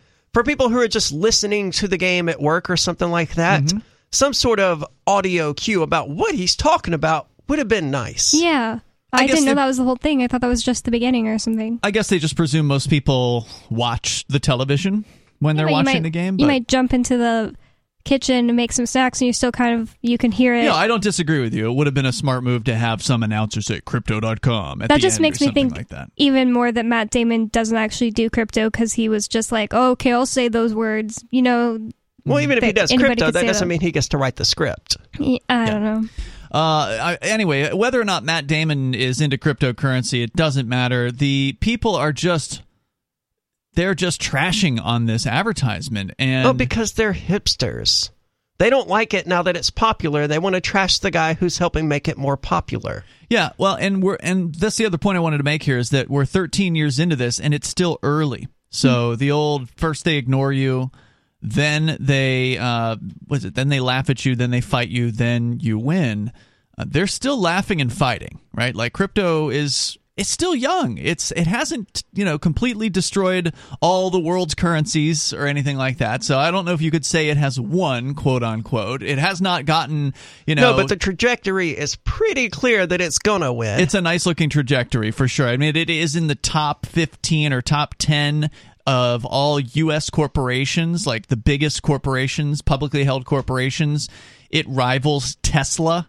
And Bitcoin hasn't even reached 5% adoption. That's the point, yeah. Hardly anyone has this stuff.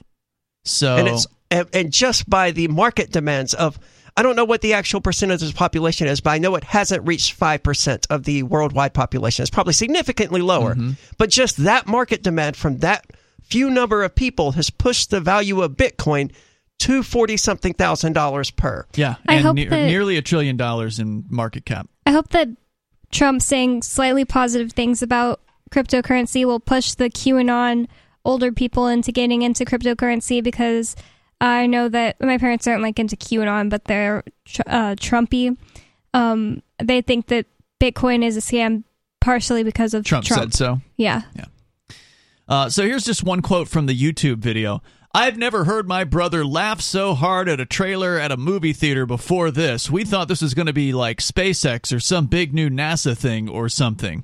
Bitcoin's bigger than SpaceX and NASA, dude. Yeah. Another one says, bro, I saw this in the Spider-Man previews, and once crypto showed up at the end, me and my friend started laughing so hard in the theater that everyone was looking at us, LOL. Well, go ahead. I think that what sucks about the way that people find things cool or not is just based off of basically what everybody else likes nowadays.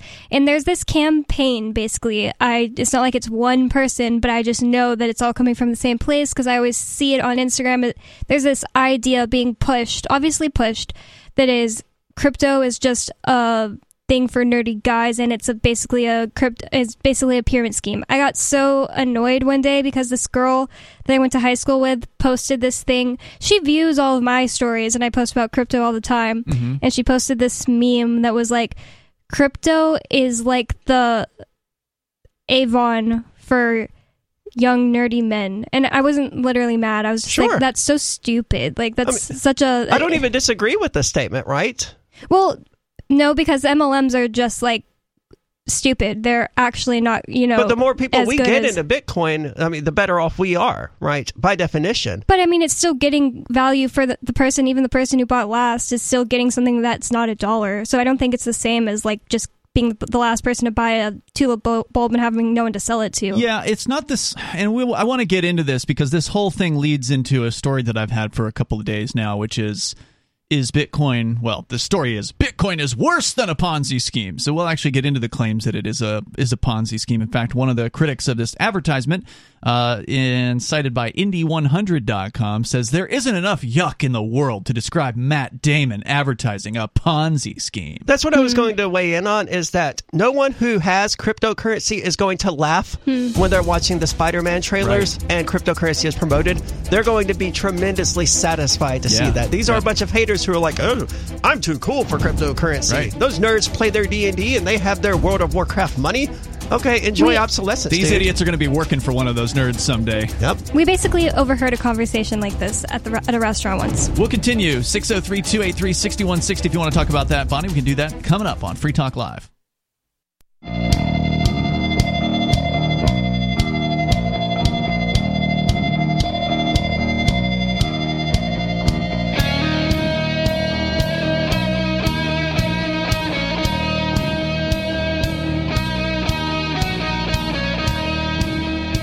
First, they ignore you, then they laugh at you, then they fight you, then you win.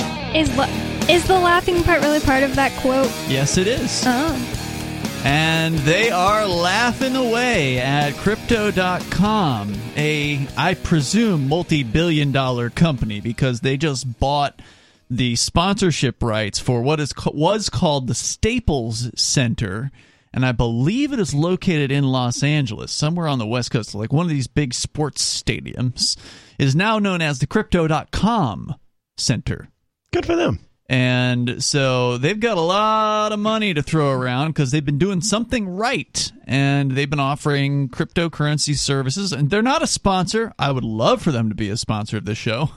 Unfortunately, I'm not allowed to use their services these days. But I'm not either, but I'm allowed to contact prospective companies for marketing purposes. Sure. And I have used their services, so I can say as a customer of Crypto.com, which I joined their debit card program a couple of years ago now.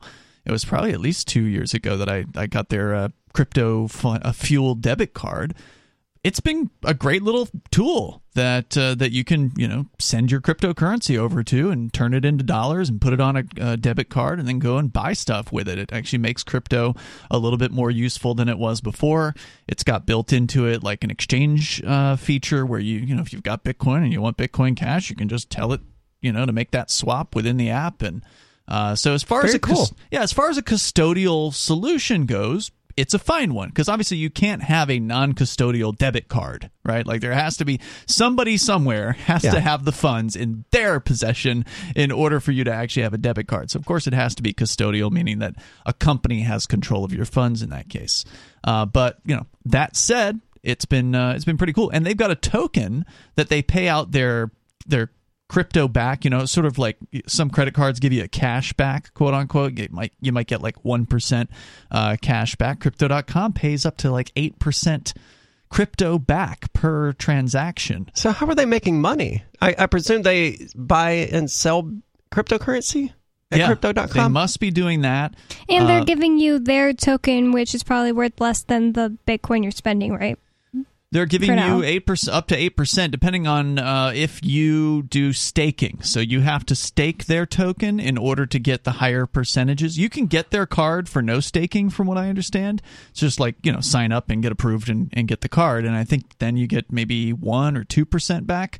And then the more Crypto.com coins or tokens that you stake with them, the higher their percentage back is. So you're betting on Crypto.com by doing that. Well, they're purchasing stadiums, so they're a safe bet. Well, maybe they are, maybe they aren't. I mean, we don't know. I'm not going to go out and say that. Tomorrow there could be some scandal and their token could go down into the basement. But as of right now, if you go to coinmarketcap.com, the Crypto.com token... Well, I don't know anything about their token. I meant them as a company. ...is number 16 on the entire... out of the 16,000 different cryptocurrencies out there. Is that what it's called? Just Crypto.com token? Because I know it's Crypto.com coin, CRO. And it's been in the top 10. I've seen it break into like number 10 or number 9 before. So right now they're worth 56 cents a piece. And earlier this year, a few months, like within the last couple months, they were up at like 90-something cents a piece. So, down from their peak. But so, kudos to them. They've got big money to throw around. They're buying big advertising, and You said they did buy Super Bowl advertising? I believe in this article it says that they have some Super Bowl ads coming out that we haven't seen. That's them impressive. Yet. Yeah, but those are not cheap. No, those are the most expensive television advertising you can buy. I mean, it doesn't get more expensive than the Super Bowl. So at some point, probably within the next month or so, whenever the Super Bowl happens, is it normally in February, I think, we'll probably see those ads too. And maybe they'll be in the same vein of the idea that they're promoting in this ad with Matt Damon is you're taking a risk. Yeah. You have to be bold in order to take a risk. And of course, there's a ton of people who laughed at these people they're referencing, right? Yeah, people whose wives are going to leave them for one of these Bitcoin nerds. That's true. I think that I can see both sides a little bit, because at the end of the day, if you're accomplishing working out every day, you are accomplishing a great thing for yourself. Mm-hmm. But there are people who go overboard with the inspirational quotes type things. Like, there's a culture that does that gets laughed at. It's not that they're wrong.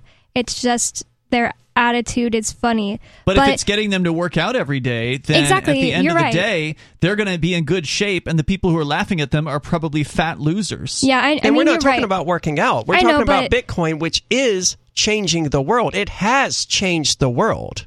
I just think that people who don't see the full picture see it that way. Like, people who don't see the full picture of somebody else working out see it. There's more than just getting muscles to working out. You're gaining other things. It's the same thing with crypto. You don't just have crypto. There's so many other aspects that the people who don't have the vision don't see. That's just it. These people have no vision. They don't see the benefits to this. They think it's either a scam or something stupid or whatever. They've not taken any time to look into it. They've seen somebody writing on the internet that it's a Ponzi scheme, and now they're smarter. Or somebody lost some money somewhere, and so they think they know everything, and they're just laughing at something they really don't understand.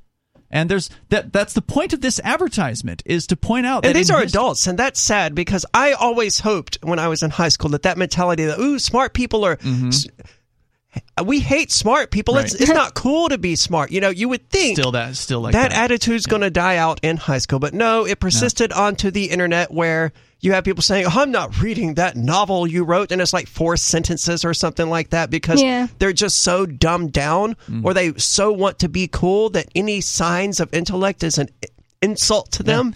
It's the same thing here. They think trashing on the number one investment in the last decade is cool and It's just funny. because they don't know that. They haven't even looked that far into it. Yeah, They've that's how literally just ignorant they seen memes. I'm telling you how much memes influence people's entire worldview. People will just see a meme and be like, oh, that's going around so much. It's been like 20,000 times. It must be true. It must be how I should think. I don't think it's memes, though. I mean, it was cool.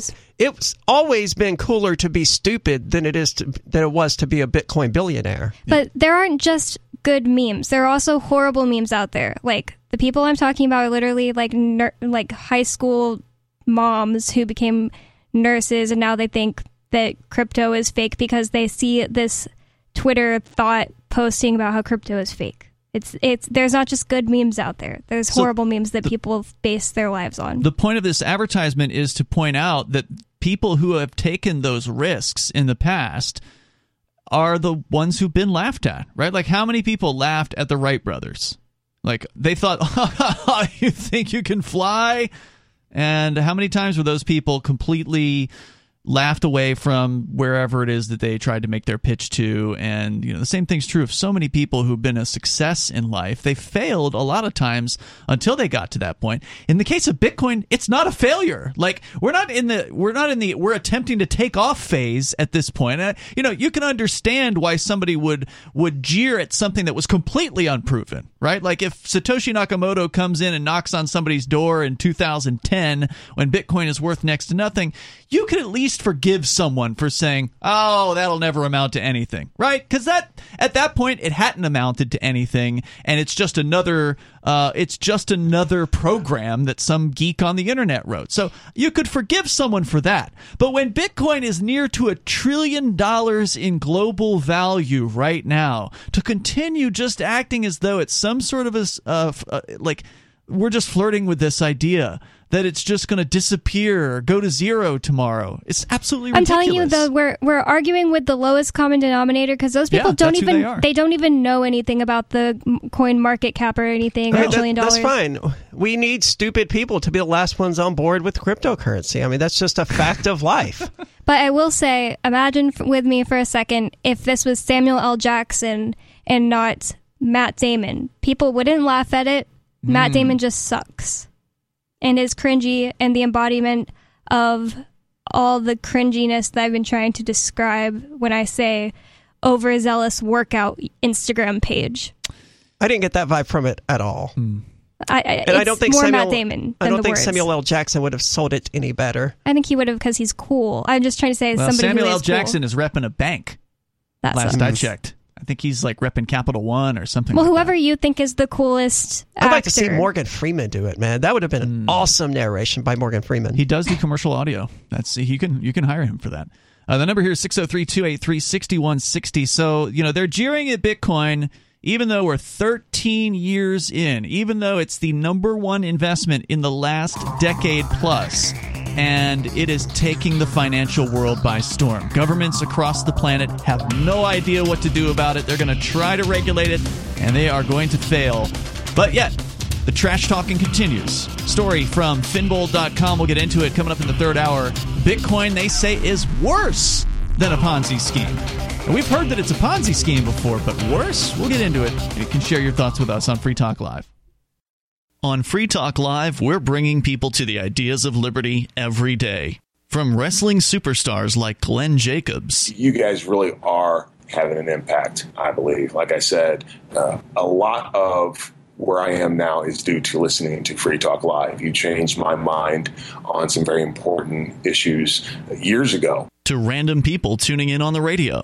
I was kind of stuck in the left-right paradigm. I heard your show by chance on a Saturday night. From there, I went on, joined the Free State Project, and become an amplifier. So, I mean, that's really the reason why I amp is because I know that if it wasn't for you guys being on as many stations as you are, I never would have found the ideas of liberty. You can help more people hear the message of liberty by joining Free Talk Live's AMPS program on Patreon for as little as $5 a month. And you'll get access to special perks. Visit amps.freetalklive.com, amps.freetalklive.com.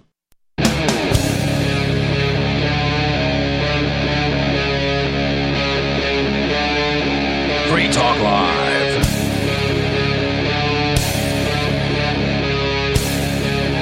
This is Free Talk Live, and you can bring up whatever you want. The number is 603-283-6160. That's 603-283-6160. Here in the studio tonight, it's Ian. It's Bonnie. And Aria. Of course, you can bring up whatever's on your mind. We've been talking about Bitcoin, sort of as the overarching topic here tonight. It is its 13th birthday. It was 2009, January 3rd, when Satoshi Nakamoto, whoever that person or persons is or are, released Bitcoin's code out there. The mining process began. And now here we are 13 years later with nearly $1 trillion in value. It's just under 900 billion at the moment, although it has eclipsed $1 trillion before. So it's down a little bit from its record high of around $68,000 per coin. It's at around $46,000 per coin right now. Some people would say Bitcoin is on sale. And others would say Bitcoin is dead. Others would say it's a Ponzi scheme, and somebody here over at finbull.com is saying it's worse than a Ponzi scheme. But what started this whole conversation is the controversy that Crypto.com has stirred up over its new series of advertisements with Matt Damon. And I did, by the way, look a little bit deeper, and Matt Damon is a Crypto.com investor. So he is somebody who supports cryptocurrency. Cool. He's into it, I guess. He was just the coolest supporter they had, so now it makes a little more sense why they chose him for their advertisements. I don't think he was necessarily a bad choice, although I don't... We're different generations, so presumably... He would not be famous now. I was thinking that during the break. He would not have gotten famous now. Like, I don't see what the appeal of him is. He is such a dad. How do you know he wouldn't have gotten famous? Because he's annoying. He's just not cool. Okay. He fell out of style, There was basically. some action movie you made me watch with him in it, and I hate him more than I've ever hated anyone now. Would that have been one of the Bourne movies, I'm guessing? I don't think so. It was so bad. I don't remember what it was called. I don't know either.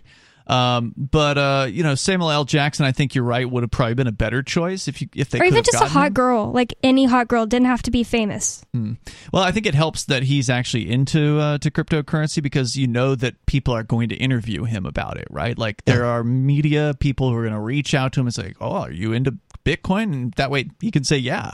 And he's actually into it, instead of just being some sort of actor who's just reading lines for a Mila paycheck. Kunis is into Bitcoin. Michelle Phan That's is true. into Bitcoin. Yeah, Mila Kunis would be a fine choice for an alternative. But anyway, people are upset about this particular commercial because, well, it's getting views. People and they don't have seeing it. Bitcoin, And so that makes them angry. Right, and they feel like they want to feel like they're superior, though, at the same time. So they laugh, they make fun, they insult, and they call it a Ponzi scheme. One of them did. One of the critics on Twitter. And See, I will almost give them that, except Bitcoin isn't just a Ponzi scheme. Well, this one says it's worse than a Ponzi scheme. Need somebody to explain to me what is a Ponzi scheme. I know what a pyramid scheme is, but I don't know what a Ponzi scheme is. It's not the same, right? I think it's the same. They're very similar. Charles Ponzi was the creator of the Ponzi scheme back in the early 20th century. I don't know if it was New York or where it was. It was somewhere in the United States, I think. And he offered people a return if they would give him their money to invest, supposedly. And the returns were very, very good. Like, better than you'd get by just putting money into a bank account or something like that. That is one of the differences, is that we're not promising anyone a return, and we always point out that, Bitcoin's value could plummet tomorrow. Yes, that is a key difference for sure.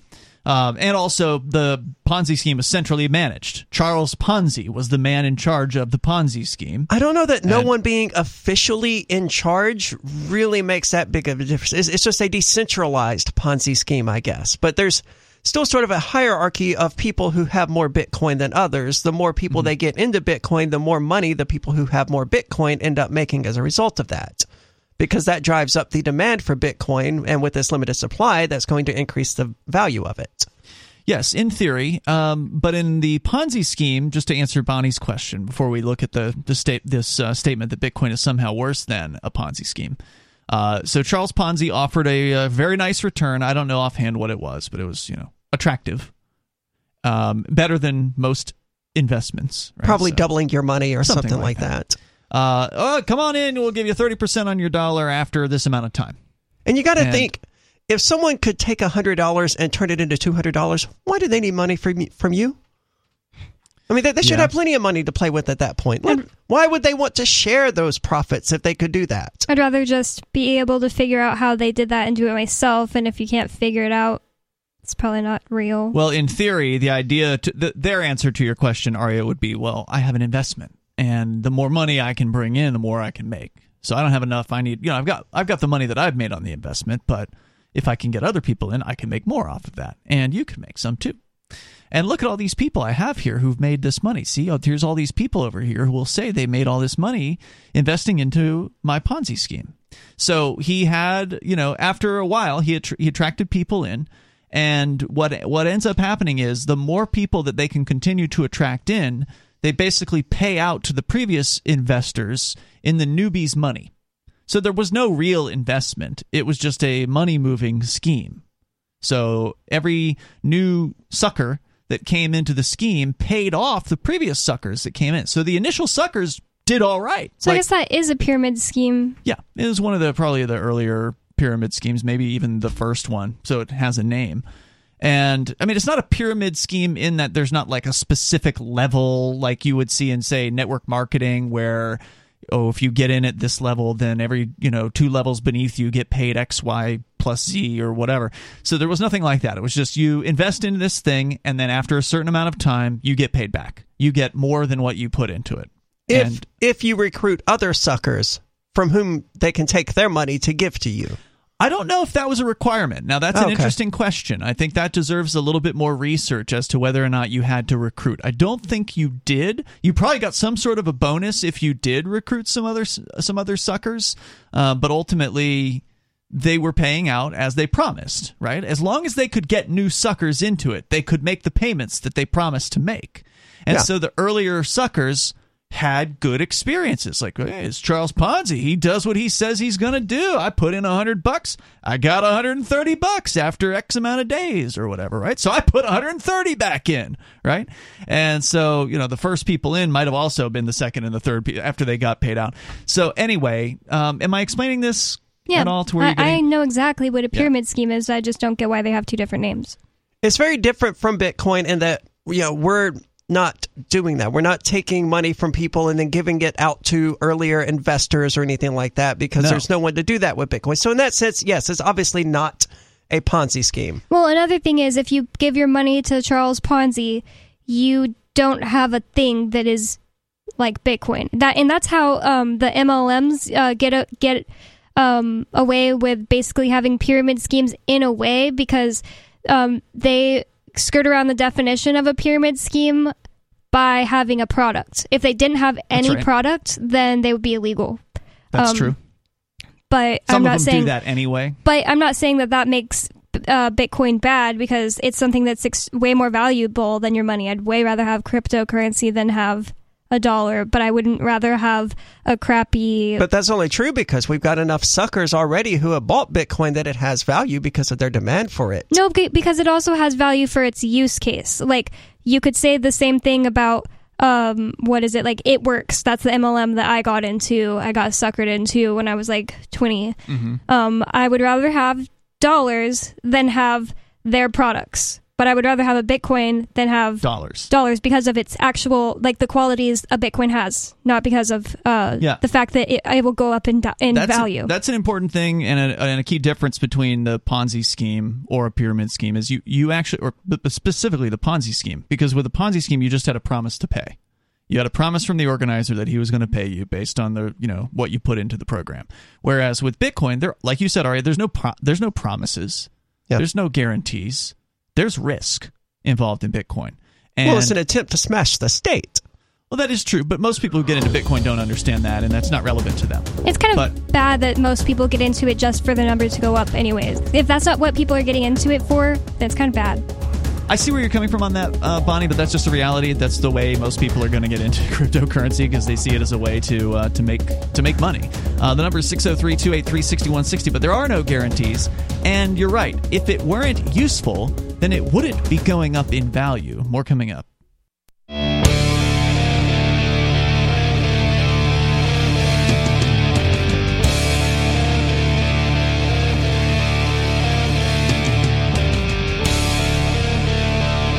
It's Free Talk Live, and you can bring up whatever you want. The number is 603-283-6160. That's 888-283-6160. What is a Ponzi scheme, and is Bitcoin worse? That is according to Robert Macaulay, he's a teacher, he's a professor at Oxford University. He says it's worse. So we're going to get into what he has to claim here in just a moment on the 13th birthday of Bitcoin. So happy birthday, Bitcoin, as we continue here. And of course, you're also welcome to bring up anything that you want. Oh, and speaking of coins, there are many other alternatives out there. Intercoin is one of them. And Intercoin has been having us explain to you that they can help any business or organization launch their own currency or raise money using a token. And now Intercoin has launched their investor token worldwide, and you can get it on a centralized exchange, xmarkets.com, exmarkets.com. You can sign up with just an email address and keep your privacy intact. And then you can deposit dozens of different cryptocurrencies, including Bitcoin, trade those for Tether, and use the Tether to buy ITR, which is the Intercoin Investor Token. You can learn more about the Intercoin vision at intercoin.org. You can buy or sell ITR on xmarkets.com, exmarkets.com. You just might be advancing the cause of liberty around the world. And so let's jump into the claim, shall we? We've just sort of generally been talking about what a Ponzi scheme is. It's kind of like a pyramid scheme, but it's not exactly like a pyramid scheme in that there are, as I understand the Ponzi scheme, there aren't specified levels. There wasn't a recruiting requirement. You didn't get paid a commission, at least as I understand it. And I'm by no means a scholar on Ponzi schemes. So pyramid schemes are sort of a more, I would say, modern version of a Ponzi scheme. They put a little more thought into it. They've been refining it for decades, basically. But Robert Macaulay, the associate member of the Faculty of History at the University of Oxford, this is why he hates Bitcoin. This is why he hates Bitcoin and free markets and cryptocurrency and all of that, because he's a commie. Yeah, well, because he's a professor of history. Mm-hmm. They threaten him. And society, by and large, the market has no need for someone whose specialty is history. No one needs that crap. You're not going to have a job if you don't work for a university. Have you ever hired a historian to help you with something? There would still be museums and stuff like that, but the vast majority of these economics and history professors, they'd be out of work. They just wouldn't exist. They exist to uphold the state. Only the people who were the very best at being history teachers would get the jobs that were actually necessary, like maybe somebody in a museum or something like that. Or History Channel or something. Yeah, History Channel. A TV show. But the average just probably nowadays get jobs at colleges. Well, he says that despite Bitcoin being touted as the biggest performing asset of 2021 and the last decade, the number one ranked cryptocurrency is, quote, worse, unquote, than the infamous Ponzi scheme. In an opinion article published by Financial Times, Macaulay noted that comparing Bitcoin to a Ponzi scheme is an understatement because both do not have the same end game and constitute a deeply negative sum. The scholar suggested that investors who opt to purchase Bitcoin are not guided by the goal of generating an income, but it is a zero coupon for long-term returns as it promises nothing. Well, what? As we pointed out, it is true. Bitcoin does not promise you a return. And so he's saying that somehow makes it worse than a Ponzi scheme. That it makes it honest, number one. Right? The long-term return, in theory, is the destruction of the financial system that is being used to turn people into debt slaves. Sure, that's the long term. That's what libertarians see as far as the value in Bitcoin. I mean, it doesn't matter if the average Bitcoin investor sees that or not. If Bitcoin is successful in, being adopted by the masses, it's designed to do that. It will do that, whether the average person supports it for that reason or not. It will destroy the financial system. That's why it's just so silly that most people see it as just dollar go up, hodl, so your dollar or number go up. Because really it should just be a replacement for the dollar system, or the system that we use the dollar in. But it is a replacement for the dollar system. Yeah, that's what it should be, but people don't see it that way. And basically, like, if all your dollars got turned into Bitcoin and they went down in value, but then the dollar system went away, it'd still be a net positive to me. I think if the average person thought that Bitcoin was designed and meant to be a way of destroying the USD, they would avoid Bitcoin like the plague, and they would just hate it as a result. Well, they're terrified of change more than anything. That too. There's that. The idea of the USD being destroyed and replaced by this thing that the government can't control, that would push the average person away, I think. I think you're right about that. According to Macaulay, Bitcoin has no fundamentals for investors to make money unless they sell their holdings to another person. And this does come to an important question, is would Bitcoin be able to go up in value if other people didn't get into it? I mean, you had suggested that was a requirement, Aria, earlier. I've heard that it is. A requirement in what way? For it to go up in value. For it to, I mean, it's a requirement for what? For other people to get into it. Meaning more and more people have to keep getting in order for Bitcoin to go up in value. Is that true? I don't think that's necessarily true because it does have a limited supply. But if demand for it does go down, then it does go down in value. But it doesn't require more people to create more demand, just more demand. Usage, more abilities to do something with it. That's a good point. And the other thing is, if all the Bitcoins were mined and all of them were owned by somebody, there would still be a demand for buying and selling it, right? So it wouldn't really matter if you were the last person to buy a Bitcoin, it doesn't end. Like if you're the last person to buy a tulip, it ends. That's a good point. Yeah, it is a currency, not so much at least it's a new form of currency, not so much a product. From that particular viewpoint. According to Macaulay, Bitcoin, again, has no fundamentals. Now, of course, when you look at whether or not Bitcoin's a currency, it actually doesn't meet the definition. Yeah, I was going to chime in with that. I mean, it's useless as a currency, but... Well, I mean, it can be used to pay for things. So from that perspective... So can stocks and Exxon if you can find someone to accept them, but no one's going to make the argument that stocks and Exxon are a currency.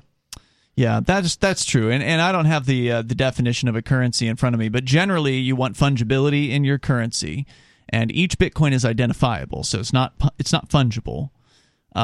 You also want to be able to split the thing up fairly easily. Bitcoin you can do that with, so it does meet that. Yeah. It does meet that requirement. Well, does it? Yeah, you can split down a Bitcoin down to 8 decimal points. I mean, in theory, but you're going to pay a lot of money to send that. 1 Satoshi of a Bitcoin. So is this article only talking about Bitcoin? Not specifically other cryptos? Bitcoin so far, yeah, in this story. Sometimes I even hear Bitcoin and think crypto. Well, we're only going to hear discussion about other cryptocurrencies from other cryptocurrency enthusiasts. The mainstream media and talking heads like him. It doesn't exist to those people.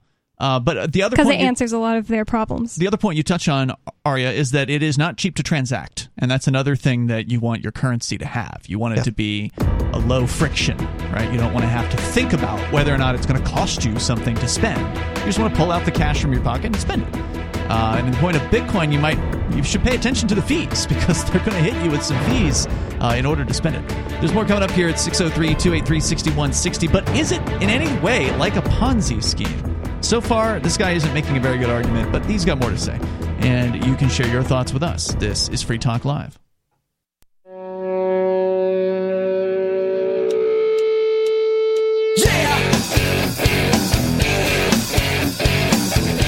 Talk Live. Phones open if you want to join us. The number is 603-283-6160. Is Bitcoin worse than a Ponzi scheme? That is according to a University of Oxford professor, Robert Macaulay, in an article he wrote for the Financial Times. We'll explain a little bit more about his opinion, and your thoughts are certainly welcome. The number is 603-283-6160. And Bonnie, you had an apology to make to Matt Damon? Yes, I'd like to publicly apologize to Matt Damon because I mixed him up with Mark Wahlberg, so all of my opinions about how lame he was were solely based on Mark Wahlberg, so I apologize, Matt Damon. I don't know who Mark Wahlberg even is. Marky Mark? What was he in? Marky Mark and the Funky Bunch? He was in Ted. Okay. I have seen Ted once. He's been in a bunch of action, like relatively not so memorable action movies, but you don't remember Marky Mark from like the early 90s? No. Good Vibrations? Not the Beach Boys track, but like the early 90s tune? Okay, all right. He was a rapper, and I think wasn't he? Mark Wahlberg was a rapper? Yeah. Yeah, that's how he got his career started. And then at some point, he called himself Marky Mark. Yeah, Marky Mark and the Funky Bunch. Only in the 90s, man. And then at some point, somebody decided to cast him in a movie, and he started a movie career after that.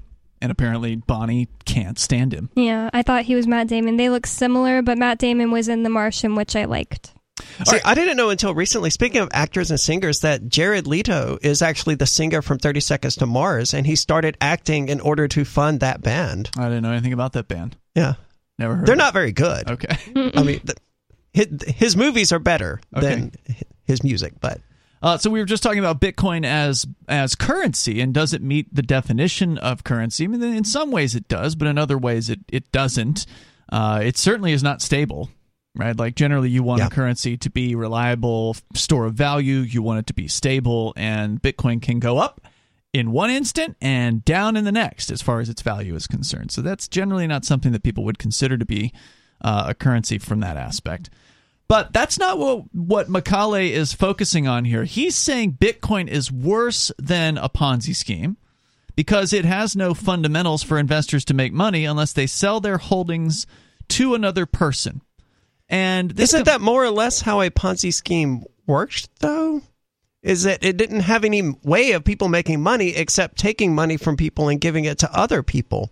And that's not what Bitcoin is doing.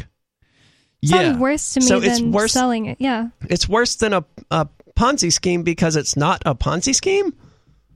He seems to be making that argument. There was no other way to make money in the Ponzi scheme unless other people came in and bought. I think that the comparison is, and I think you took this down in the last segment. This misconception that is widely misconceived that more people need to get into Bitcoin in order for the value of it to go up. No, we could easily. Or you could have more Bitcoin sent to sinkhole wallets that will never be recovered. That decreases the supply of Bitcoin, which increases the value of Bitcoin. And that happens all the time. People forget their keys and they forget their passwords all the time. I've given out Bitcoin wallets to people.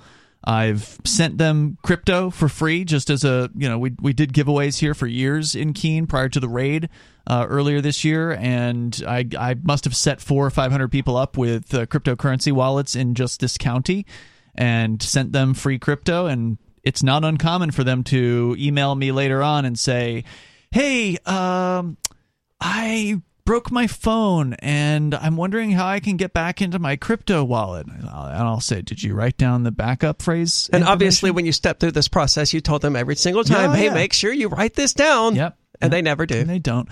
Or they might lose it. They might lose the information or forget where they put it or something like that. And so there is a lot of Bitcoin that has been lost already, and more will likely be lost in the future. And then as you pointed out, as more companies start to accept Bitcoin, for payments, for instance, as it becomes more useful in other technologies. Well, a company being willing to accept it as payment is increasing the demand of Bitcoin. They want that Bitcoin. Yes. Enough that they will take it from you. That doesn't require more people getting into Bitcoin. But how would the market know? Because the market knows how much it's worth based on how much people are willing to buy and sell it for. Well, how much people are willing to sell it for. So how would the market know if it wasn't that it was getting bought and sold? Well, no, I'm not saying it wouldn't be bought and sold. The question was, do we need to always have more people coming in order for it to be worth more and more and more? And the argument Aria made, and it was an interesting one I'd not heard before, is that no, you technically don't. You just need to increase the demand. And getting new people in is just one way of doing that. Right. You can increase demand within the existing ecosystem, within the people who already have it. Like if you can get the people who have crypto to actually spend it, because there's a lot of people that are holding it, right? Like the reason why crypto is valuable in my book is because it's useful, is because you can do something with it. It's not like a Ponzi scheme where you just have a receipt for money that you gave to a guy who said he was going to give you some more money back. Cryptocurrency does what it says it's going to do. When Bitcoin promises that if you send Bitcoin from your wallet to somebody else's wallet, that it is going to arrive, and it will arrive there within roughly 10 minutes as far as its first confirmation time is concerned. Sometimes a little longer, sometimes a little less. But it's going to be there. And there's no one who can stand in the way of it. There's no banker who can say, whoa, The IRS came in here and said, we can't let you do that. Or, we need to know where you got these funds. Right. And why you're sending them to this person. And who is this person, by the way? Yeah, and they won't say, oh, I'm sorry, you missed the wiring cutoff time for today, and so it's going to be Monday morning before that wire goes out. All these stupid banker... And you sit there going, but I just paid you for a same-day wire transfer. Right. Well, sorry, that meant tomorrow. None of those things happen with Bitcoin. Bitcoin does what it says it's going to do. And another hole, I think, in his theory that Bitcoin is worse than a Ponzi scheme is that he's only focusing on Bitcoin, even though Bitcoin can easily be traded within other cryptos. The other crypto could go up in price, and all you did was buy Bitcoin with the dollar, as far as dollars are concerned. Stablecoins, he says, may somehow trigger Bitcoin's collapse. And this one I've never heard before, so I'm very interested to see what I think in the long run, stablecoins are destined to fail because most of them, any of the ones that are tied to fiat currencies at least, are destined to fail. As those fiat currencies go down in value, yeah. I mean? But how could they make Bitcoin fail? That doesn't make sense. He cited the crash of stablecoins pegged on the dollar as a critical weak point for Bitcoin. What does that, what does that have to do with Bitcoin? I'm starting to think he thinks Bitcoin is crypto. He opines that the collapse of stablecoins with a significant market size could easily disrupt the entire crypto ecosystem. Quote, these unregulated money market funds that have been sold as dollar stand-ins with safe assets that match their outstanding liabilities. Given the lack of regulation and disclosure, it's not hard to imagine a big stablecoin breaking the buck, he said. By the breaking buck, the dollar? Does he mean? I'm not sure what he means by breaking the buck. I don't know what that means. That would certainly, I mean, a collapse of something like Binance Coin or US dollar tether. They would, oh, look, it turns out we didn't actually have any USD or whatever. Sure, that would undermine trust in Bitcoin to some extent. It would drive down the value of Bitcoin to some extent. But to act like it would just be devastating for Bitcoin or any other cryptocurrency that isn't the currency that was a scam is silly. And to act like there wouldn't immediately be people filling in to replace Tether is ridiculous. Well, he's addressing at least one legitimate concern, and that is that some of these stablecoin issuers do not have necessarily or cannot prove that they have the assets to back up what they're issuing. So if Tether Tether, for listeners that don't know, Tether is the biggest, what they call stablecoin. It's the equivalent of $1 value for each one of these digital tokens. And Tether claims that they have in a vault somewhere a bunch of dollars and some treasury notes and some, whatever other things that are supposedly worth. Why should Tether have to have that? Banks don't have to have the money they say they have. So why should Tether? That's a great question, Aria. It also doesn't have anything to do with his claim. He's not saying just that and that alone. He's saying that somehow can bring down Bitcoin. No, that's what I'm saying. He only has really one good point here, and that is that there are some concerns about some of the stable coins and whether or not they're actually backed. A new one will just jump right in when Tether goes down if it does. But will that somehow harm Bitcoin? I don't think so. It will disrupt some trading because a lot of these exchanges are using Tether, for instance. There's more coming up here. It's Free Talk Live.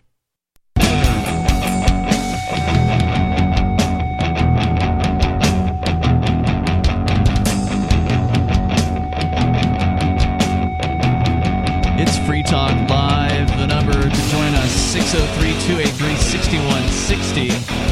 That's 603-283-6160. I actually pulled up the full article by this scholar who is attacking Bitcoin, saying it's worse than a Ponzi scheme. He actually does do a quick rundown of the original Charles Ponzi scheme. He says that in 1920, Ponzi promised 50% on a 45-day investment. So that was what the original deal was with Ponzi.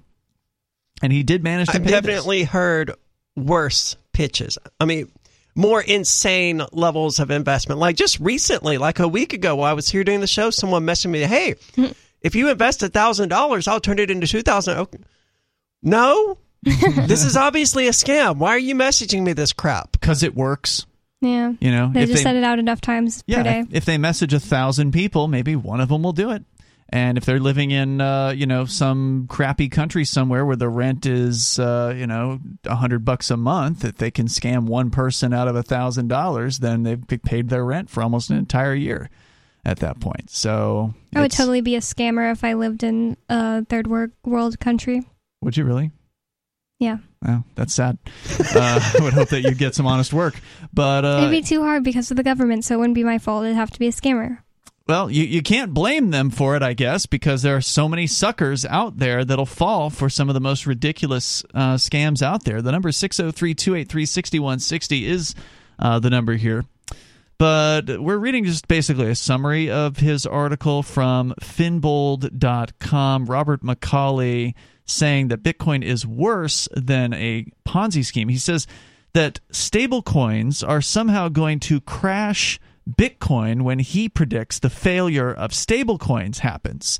Now, we know the dollar is failing because that's what it's designed to do. It's designed to go down in value over time and essentially transfer value from the poor saps that hold the dollar into the pockets of the politically connected, military, industrial, or pharmaceutical industrial complex who are getting the printed money from the federal government. But that's not what he means when he says the failure of stablecoins. No, he means people trying to cash out their stablecoins for actual USD and finding out that Tether or whoever doesn't. But, my issue with this, and I alluded to it during the last segment, is that the U.S. government, which presumably would be the one saying, yes, Tether actually has all of this, they allow the banking system within the United States to not have the amount of USD they're supposed to have. This is what This is what the movie It's a Wonderful Life, that Christmas movie, is all about. We've already seen runs on banks. They haven't happened in quite a while, but they can and do happen. They happen in other countries. And they've happened in the United States because banks don't actually have the amount of money they're supposed to have. And this is totally okay to the U.S. government. And this happening never collapsed the USD or these other unrelated currencies, right? Well, there's a lot of talk about regulation of stable coins now. But banks aren't regulated. Well, yes, they are. Well, they're not required to ensure they actually have the amount of USD they're supposed to have. Well, that's why I'm saying people should be really concerned with the regulation of stable coins, because that will actually might make them more like banks. They may actually, by being willing to be regulated by the state, be given the protection to allow them to start acting in a fractional reserve manner. Because they are talking. I know you're not wrong, but man, I hope not. Whenever you start reading the articles about the potential regulation for stablecoins, and there's a lot of talk about, will the U.S. government regulate stablecoin issuers as though they are banks? And to me, that sounds like they want to give them a chance to join the club. Now, I know there's currently no fractional reserve requirement in the United States, though. That's right. But that would mean that Tether wouldn't have to have any USD. Now, I know the banks don't want that because they don't want to let the crypto people into the club. So it's going to be a fight. There's no, for sure direction on how this is going to go. But they're definitely talking about regulating the stable coins. See, I trust Tether now more that they're not regulated by the government. Mm-hmm. I was going to say I have an unrelated to Tether argument against this article that I thought of. One thing that is worse about a Ponzi scheme than crypto is there isn't some fallible man in control of all the money. There's like an actual algorithm that won't just, oops, I actually just lost the money, or, Or he dies, or something like that. With most crypto. I guess there are cryptos that end up being actual scams, but oh yeah, there are. But your point is still good, because Bitcoin, while it was created by presumably a person, he set an algorithm in place. He doesn't just sit there and go, okay, now I give you this and I give you that. It's not being administered by that person. We don't even know where that person is, if they are even still alive at this point. And the code is, of course, visible. The code is open source. Yeah, I don't know if algorithm is the right word. It's a program, and that's what an algorithm is. But anyway, it's open source, so anyone who wants to can look at it. Anyone who's got the programming chops can audit the code and make sure it does what it says it's going to do, which is why Bitcoin cannot be, taken down. It can't be hacked because it's transparent. There's no secret backdoor to Bitcoin. There's no way for someone to exploit the system. If they could, they would have by now. So anyway, back to the story here. He said Bitcoin's cash flow is similar to penny stocks pump and dump schemes that he builds on the Ponzi scheme. The scholar insinuated the investors acquire Bitcoin, which he terms as worthless, and it taps into the desire for making profits. Well, it's definitely true that a lot of people get into Bitcoin in the hope that they're going to be able to sell it for more. I don't think that talking about pump and dump schemes, which are these penny stock things that people do, like with GameStop AMC theaters and stuff like that, where they convince more people to buy in, and they sell when it's a high point, and people who don't sell lose money. I don't think it's fair to compare that to Bitcoin. No, not at all. Because there isn't any sort of orchestrated... there's no Reddit thread dedicated to driving up the value of Bitcoin. Pump and dump schemes do happen in cryptocurrencies. And they're always with smaller penny stocks, basically. And when they crash, they stay down. They don't, like crypto can crash and then come way back. You mean Bitcoin? Bitcoin can crash and then come back and then do even better than it did before. Yeah, and Bitcoin, when it quote-unquote crashes, it doesn't go from $68,000 to $1. It goes from $68,000 to $55,000 and then comes back to $57,000. There's plenty of people out there who bought it when it was at $68,000 and now it's crashed to $45,000. So they bought $1,000 worth, and now that $1,000 is what is that, like $700? I'm not saying it doesn't hurt. So they're panicking and they're selling and they're like, "Oh, Bitcoin's a scam. I lost $300 in it." No doubt about it. I'm not saying it doesn't hurt to to watch that happen. But it is silly to sell at that point. You should just hold through it.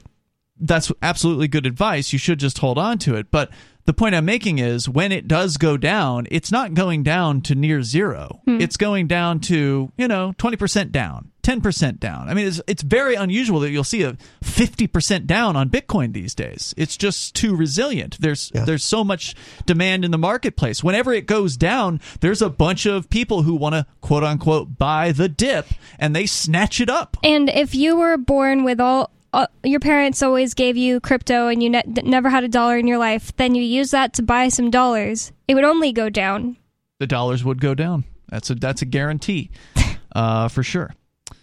So he points out he believes Bitcoin will have an ongoing cycle of pumping and dumping, with fear of missing out as a catalyst.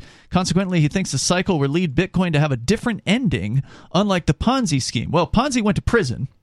He's probably right. There will always be people out there who sell at the high points of Bitcoin and buy at the low points of Bitcoin. There will always be these people out there. But whether or not that constitutes a pump and dump scheme or anything, it's not. Pump and dumps are orchestrated, and Bitcoin is too big to orchestrate. You can't, like you said, you could go put a Reddit thread out there and all right, guys, let's buy Bitcoin, let's pump it up, and it's not going to make a dent. No, people are already out there doing that. Yeah. It says, "Hey guys, go out there and buy Bitcoin." We spent the last 3 hours saying that, and it's not going to make a difference in the value of Bitcoin. The whole point of the pump and dump is to coordinate people on a relatively unknown crypto to drive the price up of that thing and then sell at the top of whatever the price drive up was. Or a stock. Yeah. It doesn't necessarily have to be a crypto. He says Bitcoin is a resource-intensive asset that differs from the Ponzi scheme. He notes that Bitcoin's power consumption is a concern. They got to bring that one up every single time. Oh, my God. Well, how is that different than the dollar? It wouldn't be a concern if we had nuclear energy, but no, people keep getting in the way of that as well. Well, it's not even a concern. There are plenty of stories that have addressed the power consumption of Bitcoin, and the reality is it's a fraction of what the banks consume. I like the one that shows Bitcoin mining, and it's like a bunch of windmills, and then USD mining, and it's a bunch of warships selling off to war. Because, that's how they mine USD. That's what backs the USD. It's violence. Yep. So anyway, that's what this guy is all about, is trying to convince people that this is somehow a scheme and a scam. And you know what? If that's what you believe, then stick with the dollar, or at the very least, get some gold or silver. At least then you're still protected in sort of the classic method from manipulation of the dollar. But gold's been pathetic over the last year. Sadly, I wish gold had doubled or tripled or something like that. It doesn't seem to be keeping pace with inflation, for sure. It doesn't seem to be, and that's because they can manipulate the supply to some extent. But we're out of time for tonight. We'll see you tomorrow online. In the meantime, you can join us over at freetalklive.com. And once again, Bitcoin's 13th birthday, so happy birthday, Bitcoin. We'll see you tomorrow.